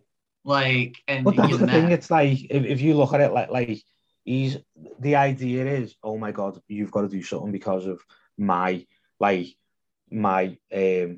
for mayor and stuff like that, and like, oh my God, it's going to ruin my reputation, blah blah blah, all that stuff.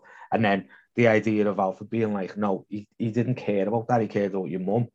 Is kind of like, well, I can kind of, I can see that. Like, I don't think I'm a morally ambiguous person, but if it came down to it, to protect my daughter, I would kill everybody in the room and not think anything of it, because that's the way I am I truly believe that. Do you know what I mean? Like, and I'm not saying I've got that in me, or I'm not saying I'm this big tough guy, but what I'm saying is your morals go out the window when well, that's why Alfred says he's a good man, doesn't it? You know, that's why, you know, in Alfred's eyes, he's still done that thing. I mean, the Wikipedia kind of summarizes it a little bit. So he says, Alfred confirms that Thomas asked Falcone to murder the journalist. So there's been a journalist that was going to leak all the stuff about Martha coming out, but decided to turn Falcone over to the police after learning of the murder.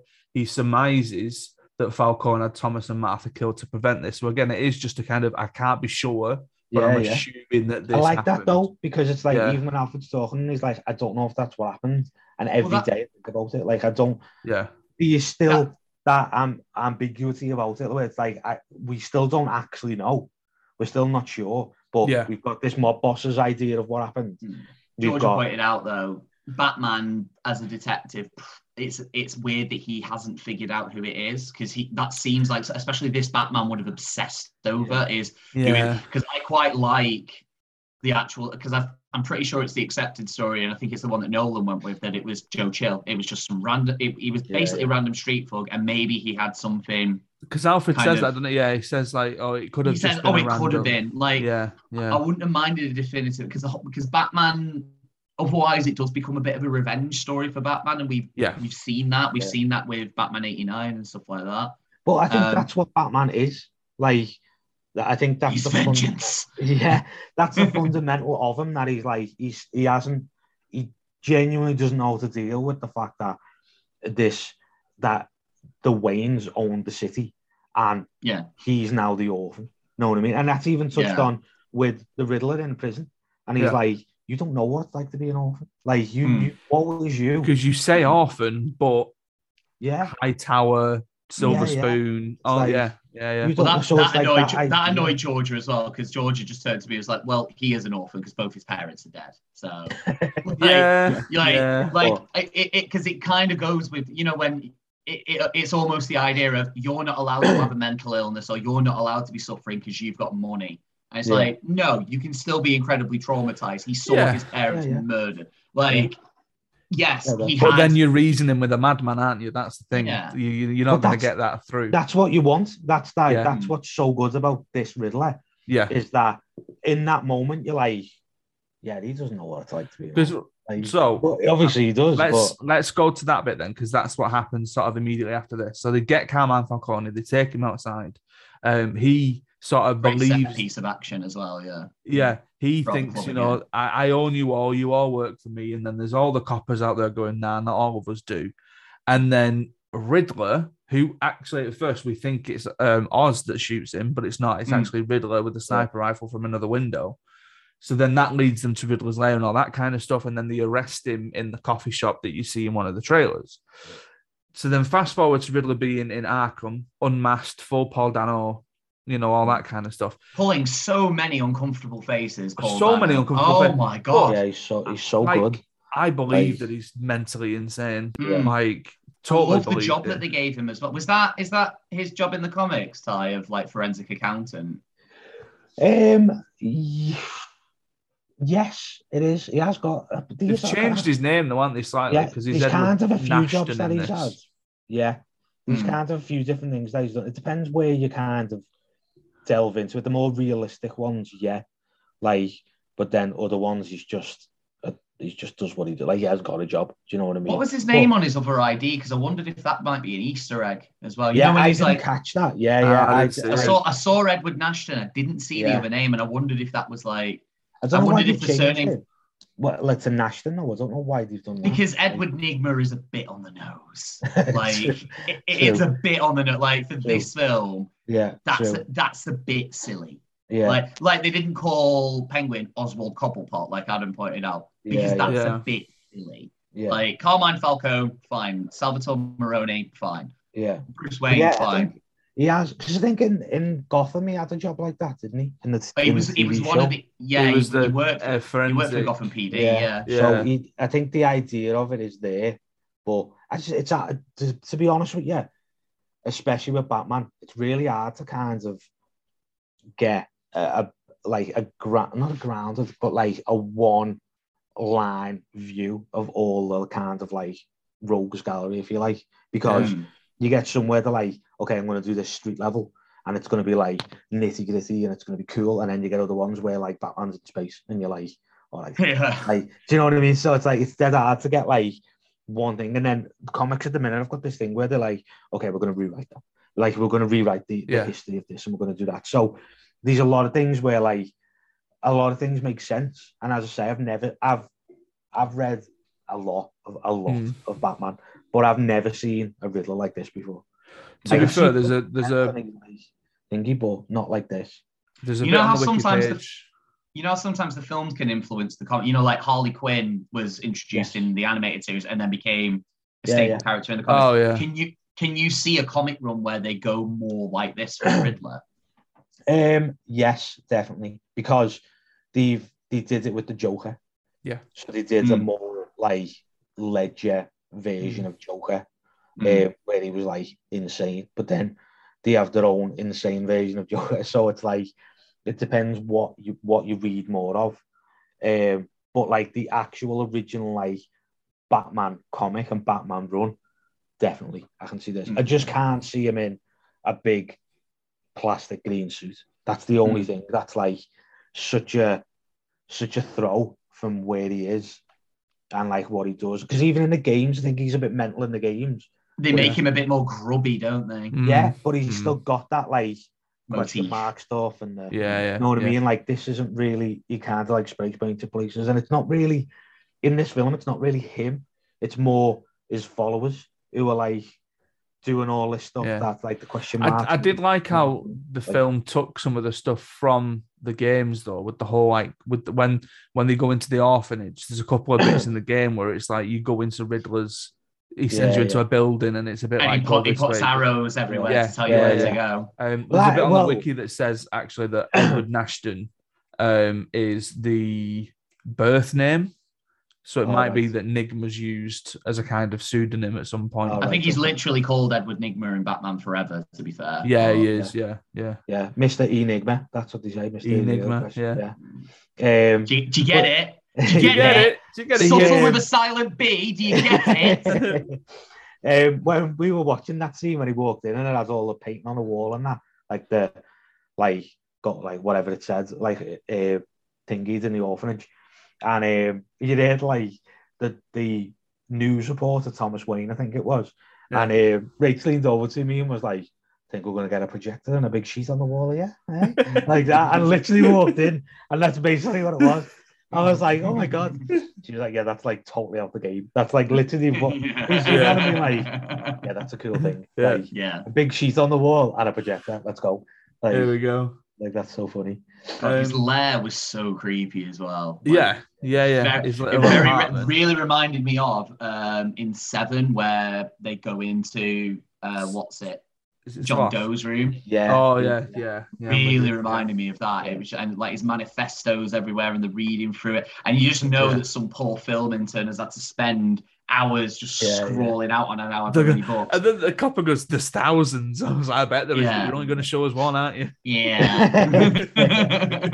No, what's funny though, like I didn't, not that I didn't like, but I thought would have been nice, is when Batman was looking through all that stuff and realised that he does that.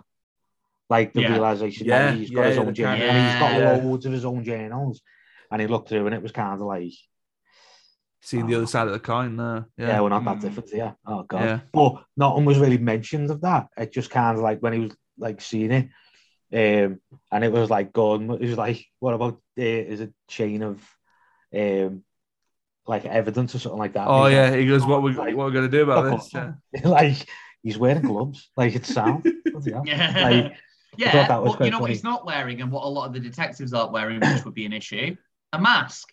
Because he's breathing DNA everywhere. It's going to be coming off of his skin. Like, again, it's something that everyone... But Jim Gordon's there, like, just wearing latex gloves. Great, your dandruff's everywhere, mate. Yeah. You have contaminated this scene. Notice how half the people are in those, like, full smocks. Because that's what you need to be in as a crime scene investigator. Do you think they left out the mask bit because people thought, oh, that's just a normal day? Because people have seen enough of them. Yeah, see, like, oh, they're just walking around. Batman doesn't wear a mask properly. He don't cover his nose. Yeah. All we want is a bit of escapism. Yeah. I said this to my friend afterwards. I did not expect the ending of the film to be the ending of the film. Like, if you said to me going in, 5 and now, how do you think this film's going to end? I would have said Batman beating Riddler up in a sort of small thingy, not the entire of Gotham City flooding. Yeah, fair. Like, I would not have said that at all. You've gone over the interrogation scene. Man. Well, no, I'm getting to it. I'm getting to it. No, the only reason I mention it is because the bit where the carpet tool. Good old Officer Martinez going, I recognise that. Bit of, one guy who knows one guy for the whole film, and they're all like, "Is this a chisel? What is it?" You know, right. So the interrogation scene, right? I don't want to do comparisons, but obviously, I was about to say, are we going to compare it with Dark Knight? It's very, it's yeah.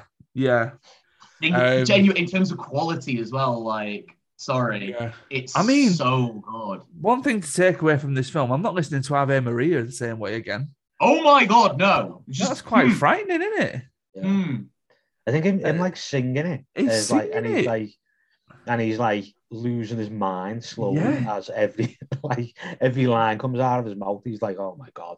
Like, and I think the idea of like, I'm thinking that they were sort of friends this whole time. Like, we were partners. They could have done a bit more with that. This weird kind of kinship that they've got because they're orphans. I think they could have done a bit more with that. Maybe it's like because it was just like, oh, you brought him into the light. It's like, well, yeah. What about the other three that I didn't help you with? And it's like maybe you could have had something of him like being partly responsible for getting Coulson out of the club and into the car, like me. I think they could have done more with that, where it is like a. Hello Zeb moment from Saw, where you realise that he's played him the whole time. Because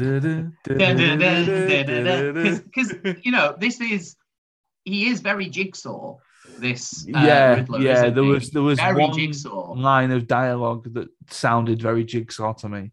I can't remember what it was, but it was just his turn of phrase and the way that he said it. I was like, oh, that's a bit Tobin Bell. And Paul Dano in that. And I like as well, kind of skipping ahead a little bit, but like Joker has a very convoluted plot in Dark Knight that involves him getting arrested and then breaking out again. I expected that to happen. This is what I mean. I'm really happy that he didn't plan to get out. Yeah. He was like, Yeah. I'm in the asylum now. Like, I fully expected it to go the way of like, he's in there now, but he's definitely going to get out. And then there's going to be a big thing between the two of them at the end. Yeah. Yeah. Well, I think I didn't know how they were going to do it, but I think they did it quite quickly in terms of you got the hint quite quickly that, he's left. I thought he'd left something, and I assumed it would be a bomb or something. Well, the one thing that was quite refreshing was that obviously it's bombs again, which isn't refreshing because the issue with Batman and bombs is just a constant thing, in it. But he said there's bombs all around the city because obviously when he pulls the carpet up and you see the dots and stuff, I thought we were then going to go on a half an hour. Let's try and get to all the bombs and deactivate all the bombs. That. But then they just start blowing up, and I was like, all right, okay, fine. Yeah, they just wreck Gotham. Fair enough. And then all of his followers going, oh, I know where I can buy one of them suits and them hats in that shop. Rifles are good, and like that was. And something I noticed as well, and Ty won't be privy to at all because he don't watch trailers. I remember watching, the "What have you done?" in the trailer, and it being a bit naff. Do you remember? Right. Okay. Yeah. The "What have you done?" in the trailer was a bit naff. None of the "What have you done?" in the film are naff. No. The "What have you done?" in the film. So when he's punching the glass, yeah.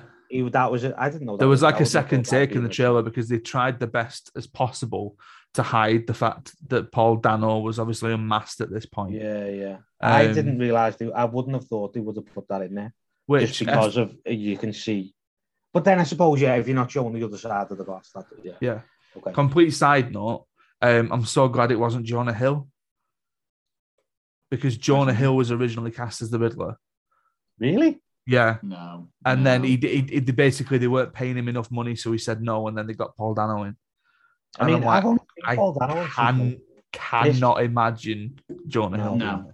Like, I've only seen Paul Dano in this and in Prisoners. And he's just a lunatic in both. Oh, he's great in Little Miss Sunshine. He's incredible. Like, it makes me want to watch more of his films. I tell you what, if you went and watched Little Miss Sunshine after this, you would not be seeing it in the same way. He's great in There Will Be Blood. He's great in he's got a very short bit in Looper as well, and he's involved in like the best and most horrific bit of Looper. Really? Like there's a really horrifying part because he's the guy who doesn't. Yeah, he's the guy who doesn't kill his future self when his future self comes through, and then the future self escapes, and then bits of him just start going missing. Right. Oh. Yeah, I've seen 3 films then. I didn't realize that was him. Yeah, it's Paul Dano. Yeah, I didn't know. But he's incredible. He's very good at his psychotic energy in this is frightening. Like some of the said faces himself that he had trouble sleeping in that afterwards, which is like everyone's like, oh my god, oh no, like it's happening again. But I think he's kind of one of them actors who like he really like he kind of tries to get into it as much as possible, and he gets into that character, and he like. There's probably a lot of stuff he's done and said and like ways to get into that mentality that you would never know. He is quite method. You'd never know or never see. But and that's what makes a good actor, I suppose. Yeah. And I think they do a good job of towing the line with him. Like you do understand where he's coming from, the idea that he is ultimately against bad people. He is against corruption, but a lot of the time, like you will get like the villain has quite an admirable goal and then does something very tonally dissident to like remind you that they're a villain. Like, oh, I'm fighting police injustice.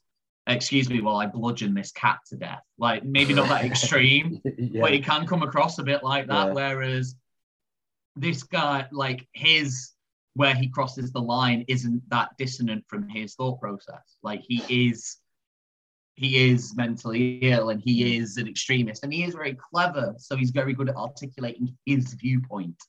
Like you can pick it apart a bit, but he's very... How did you guys think he knew who Batman was at any point in this?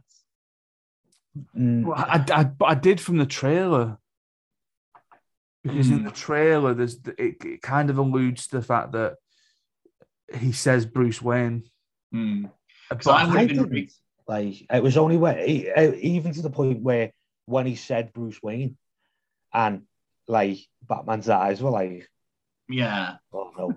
And he was like, and even that point, I was like, what the, this is, and then obviously, like, as it played out, he didn't, but yeah, I was kind of like, there's actually another bit with the naivety. I'm jumping forward here. You know the bit where, I mean, he gets shot with a shotgun, doesn't he, Batman? And point blank. yeah.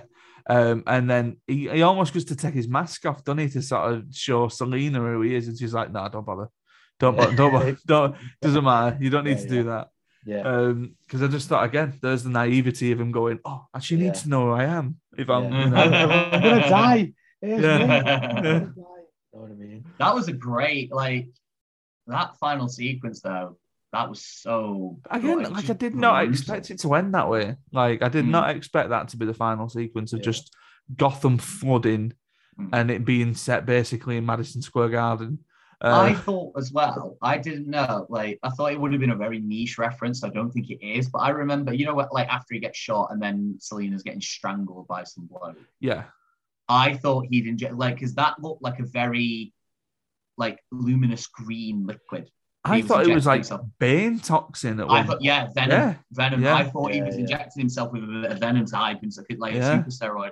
It was probably just adrenaline. Yeah. Probably. But I remember thinking, oh, is that meant to be Venom? Like, because he got a bit crazy, didn't he? Yeah. I like that he had like a special bit in his suit that like he opened a little flap and was like, was it near his heart? Yeah, like it was like a little. I don't know. It was weird. It was like a little thing that, and it was like a perfect place for it, or whatever it was. I just remember as well. His bat symbol comes off, and there's a bit where he puts it back on when I think he's in Edward's lair. Yeah, he cuts through the police tape, doesn't he, to get to. Right. Yeah, that was my question. It's like, why was it off in the first place? I like that he's like. It. Yeah, like he just do it, and then it's like he's going to throw that as a batarang in the next film, isn't he? Oh yeah.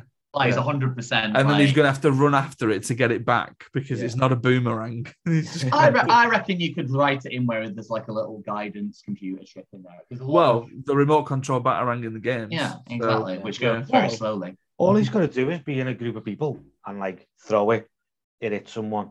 They go down. He does a little fighting, spins around, pulls it out, does his thing. And you see it in this one as well. I love that he's not afraid to use his grapple guns to shoot for a guy's shoulder or a guy's leg.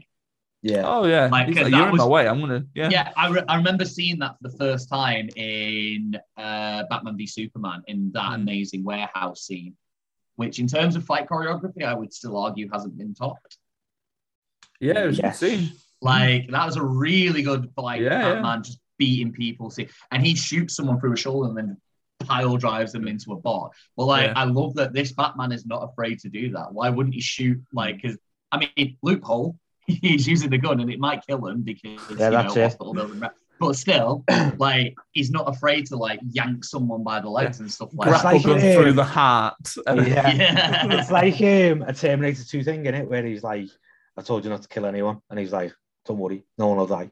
And then he's like, shoots the guy through both his legs. like shooting like all these cops and all the cars are exploding everywhere, and then it's like fatality 0, and he's like, okay, everyone's maimed to death, like people like legs are over here, people aren't walking and that. Wait, 800, mate. You know exactly where every single one of those thousands of bullets in your minigun is gone. Yes. yeah, that's it. It's like no one's dead, so it's fine. He just needs a Tom Cruise in Collateral attitude. He didn't kill him. The bullets and the fall killed him. Well, that's it. Yeah. When I didn't. Right. So do you know the end fight scene when he was like knocking them out and that? Were they hanging themselves? No, they all had rappel gear on. So they had like harnesses on around their back. So it looked like their neck will have been around their back because they were getting ready to like rappel down. Oh, they were going to, they were going to rappel that's down. What when they were like thinking, look, because that's what it looked like. I was like, you might not be killing them, but if they're hanging, they're dead. So it was only one of them who like a few of them fell, and then one of them kind of like spun off the side, and as he fell, it was like, and he sort of and I was like, if you look again, his arm. Did they kill themselves?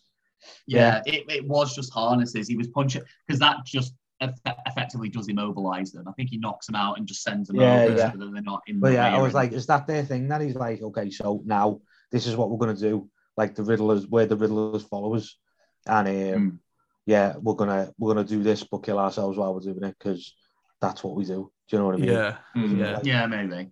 Yeah. Yeah. So That then, shot. I mean, go on. That final shot with the flare. Oh yeah, I liked the flare bit. Because that's him realizing that he can't just be vengeance; he's got to be hope. Yeah, he's gotta And be- it comes full circle with the kid. The kid saw something in him when he was at his dad's murder scene, and he saw something in him at the funeral without realizing it. And the kid is the first one to put faith in Batman. And Batman's helping Peter. Yes. The new mayor isn't. The new mayor's got shot, and then she's underwater, just like chilling. Yeah. He's like, let the kid go first. I don't want to go. Yeah. I'm like, I'm not. Sam, You've covered your microphone, you bloody numpty. Oh, sorry. Brrr. My bad. Sorry. But I did like that because, like, it is clear from the get-go, like, going way back to that initial fight scene, the guy that he saves is terrified of him because why wouldn't you be? A masked lunatic is just beating up a gang of thugs. Don't hurt me after you front just of beat up all these people. Yeah, after you've just saved my life. Like, It is probably, I would say, like, as a whole, there's a lot of, like you don't need, like, you're obviously going to do a second one, but there's no, like, necessarily loose ends, if you like it's very, like, it's full circle as a film goes. Like, you've got, he's turned it round that, like, not everyone's scared of him anymore, so he's like the hope of the city. And when he carries that girl and he puts her on a stretcher at the end, and she, like, grabs hold of him and he's like, it's fine, it's okay. Georgia nearly cried when they show the wide shots and there's that swimming dog. All right. She's like struggling to get across it because she can't be doing with animals in distress at all. And that swimming dog there like that, just keeping his head above water, like. Never watch I Am Legend, Jesus Christ. Oh my God, because I thought, although you've just said that it kind of wraps everything up and it could be a neat ball and all that kind of stuff, I think they tried to sort of toe the line a little bit, and they were like, let's leave enough in to sort of we can come back to this. Yeah. But we don't want to hedge our bets and go, you know, this is going to happen. There's not sequel bait stuff though. You know, like we're going to have, I don't know, like it's not like really Riddler's like jail cell door opens and he walks out. Yeah. Well, it's one of we'll look at Batman Begins, and at the end of Batman Begins, like obviously was set because the card, mind you, to be fair, we're also doing something very similar in this that I wasn't expecting. I didn't. Yeah. So I'm going to talk about that because what did I get? I got sent the cast list as part of the press notes and stuff. And you wondered in the cast list, it says Barry Keoghan, unnamed Arkham prisoner. And I was like, huh? And then there was a point where when we'd not seen him, I just thought, oh, maybe they cut his scenes. And then when I saw it, I was like, oh, here we go. Here's Joker.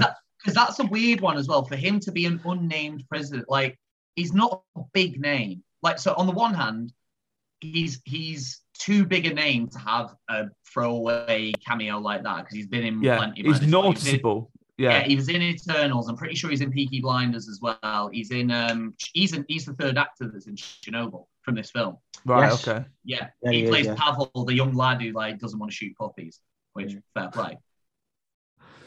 On the flip side of that, is he ready for the role that they've clearly given him? I mean, it's a young Joker then, isn't it? He's a very young Joker. The thing is, though, he doesn't have to be. Like, although he's been given that role and he's done that, like, it could change. Like, it could be someone new if they were going to do it. I think the Joker's played out, to be fair. Like, when he gave him his own riddle, I thought the answer was going to be joke. Yeah. And I thought that was where they were going to leave that then. Yeah. But then he did his laugh, didn't he? And, you know, all that kind of stuff. At the same time, the way they've done the Riddler, that doesn't necessarily have to be the Joker. Like, he looked a bit scarred up, so he could have been Two-Face. He looked a bit scarred up, so he could have been... could have been Zaz. But yeah, could have been Firefly, because he's like...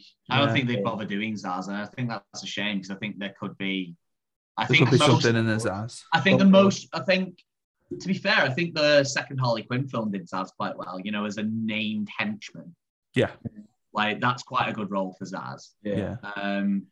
But yeah, I just hate it's just like you've got to have Batman, so you've got to have Joker somewhere. I'm a bit of the same way. I'm a bit fatigued with the reliance on Joker. Yeah, this film has spent however long proving that you don't need the Joker. Yeah, and then you go and throw that in at the end. It's quite similar to Batman Begins. That's what you want. Well, we had this conversation, didn't we, Ollie, about apparently if they do a second one, Matt Reeves wants to do a grounded Mr. Freeze. Well, I've heard a couple. I've heard another one as well. So a grounded Mr. Freeze would be fantastic. I couldn't get off Fassbender as my Mr. Freeze, personally, Michael Fassbender. One that's been put to the whole cast. So like there was a theory question that was put to the whole cast that Thomas and Martha Wayne were at the head of the Court of Owls. Yeah. And Pattinson made no secret of the fact that he would love to do a Court of Owls story. Court of Owls is like so good. Like even if you don't read comics. So I'm not familiar with the Court of Owls. Give me a synopsis. Dress up Illuminati, basically. Right. Yeah. There's a bit more to it than that, and I'd be able to give you more details. But the 1 second summary is Illuminati with fancy costumes. Yes, yeah, but it sort of like it drips into like everywhere. Like the way they did it in the comic was so good. But it's one of them stories. Like this seems like a bit of a cop out, but it's one of them stories that like to tell you about it kind of ruins it. Right. Yeah. Okay. In a way, like it's one of them things that like right in the start of the whole sort of story arc, like it comes back to other things. So it's like to say certain things opens up a bit too much of the story. Right. So you wouldn't like I didn't know anything about it when I read it. I've told my mates about it and they're like, oh yeah, I seen that coming. Oh, I seen that maybe coming. I'll just go and read it then. Yeah. I would suggest that you do. It's very good. It's very How many issues is it? I think these 12, maybe. Could they do it in one film, or would they need more than one film? Well, apparently it's the idea for the it's the game, isn't it? The Gotham Knights game. Yeah, Telltale's done a bit with it as well, I think. Yeah, a little bit, yeah. But it like I think it would be good. I think it'd be difficult to do. I think it's one of them where it feels a lot like when I found out that Civil War was coming out. And it's like, right. Is it though? Yeah. No, it's just not going to be the same. Like, the iconic like panel from that is like Cap holding a shield up, and Iron Man like repulsor blasting. Yeah. So all that stuff is like, but then you've got like the Punisher carrying like a fallen Spider-Man, and it's like you're not going to have that because Spider-Man's brand new. He's not set up for that. There's no Punisher. And you've not got the right to Punisher. Yeah, like so these when it was like, oh, they're doing Civil War, I was like, are they? Like, it kind of isn't as well. They have a scrap at an airport, and that's about it. As much as I love that film, it's not. But it's not the massive battle of philosophy that I know the Civil War comic is. Yeah, that's it. I think it's one of them as well. Like with a lot of things like this, like me personally, I love Batman films, but if I had the option to like watch a Batman film or read a story arc in a comic of Batman that I know is sublime, I would pick the comic every time because that's where it's from. That's what it is a shame you don't get more high quality film adaptations. Under the Red Hood's had a really good adaptation. Yes. Dark Knight Returns has had a fantastic adaptation. Well, I think Dark Knight Returns, if you read Dark Knight Returns and then you watch Ben Affleck as Batman, it makes a lot more sense. That makes a lot more sense because I'd seen the film with Peter. RoboCop as the voice of Batman. Yes, goddamn please. Yeah. Like, oh my god, he's so good. And like you get it. That's a really good one for getting some of the iconic shots, that leaping across the lightning and stuff like that. Like, you get Killing Joke, which should have been. Yeah. Killing Joke should have been the best animated Batman film ever. Yeah, it wasn't. It was awful. I've got is that because people put Killing Joke on a pedestal? Yes, 100%. Kind of, but it was also like the film itself, it almost relied a bit too much on the comics, so the film ends up looking very static. Because a comic can get away with that because you haven't got a choice in a comic. You've got still images, that's all you can do. Like that iconic image of him, like, ha ha, and he's surrounded by ha ha ha ha ha's. They just like shift his head up and down a bit, and because you've not got the ha-ha-has in the background, you've just got Mark Hamill's incredible laugh. It looks a bit lazy, I think. Did they do a long Halloween yeah. film? The what? Did they do a long Halloween film? I think they have, Yeah, they have. I've got Long Halloween Part 1 and 2 on Blu-ray. I haven't watched it yet. Right, okay. With Jensen Ackles as Batman, which is... Wow, that's not bad. He did Red Hood, didn't he? Yeah, he's been Red Hood. He was incredible as Red Hood. So he's Batman, Yeah. Which is partly why I was like, I need to buy this. Like, I need to buy Jensen. Yeah, because... he's a good Jensen, boy, is Jensen. Yeah, he is. He's our Dean, isn't he? So but I haven't watched it yet. So I've got Part 1 and 2 for Christmas, but I haven't had time to sit down and watch it. Right. I watched Tick Tick Boom instead when I had Good time. choice. So there you go. It was one or the other, and I thought, well, Adam would like if I watched it. Well, and I did. I did, yeah. I suppose then, let's get down to the nitty gritty. I said this same question to my friend. If I was giving it stars out of 5, I'd go 4. Ty, where would you go? I would go a little bit higher. Yeah, I would say. I would as well. Okay. Are we allowed to do half? Yeah, I would. If you want to do half, you do half. 4.5 for me. Can we do 2.5? No, don't do that again. We've had this conversation about my 2.5s on the wrestling podcast. No, yeah, I'd say 4. Yeah, probably 4.5. Yeah, okay. Definitely. Oh, let's wrap it up then, so we can all get on with our lives. Because it's now 11:45 when we started at 9:00. Yeah. Right. Thank you very much for listening. As always, you can help support Farrand on Film by going over to our sponsor, Offworld Tees, and using the code Farrand. That's FARRAND for 15% off your order. Follow me on Twitter at Adam Farrand. Follow me also on Twitter at Farrand on Film. Ty, you are at the Tyball Edson. I am. Yeah. Ollie, what's yours? Ollie J. Ball?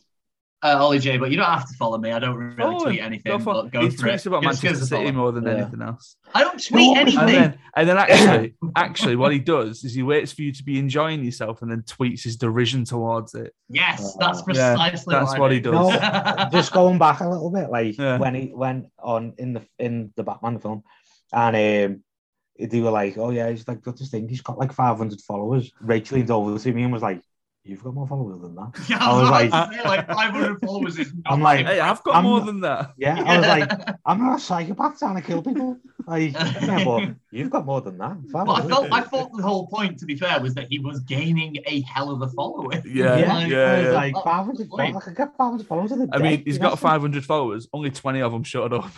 Yeah, that's it. Most of them are trolls. Yeah, that's it. Right, thank you very much for listening, and stay tuned to the podcast for coverage of the Manchester International Film Festival, which is coming up soon. Stay safe, look after each other, and we will see you next time.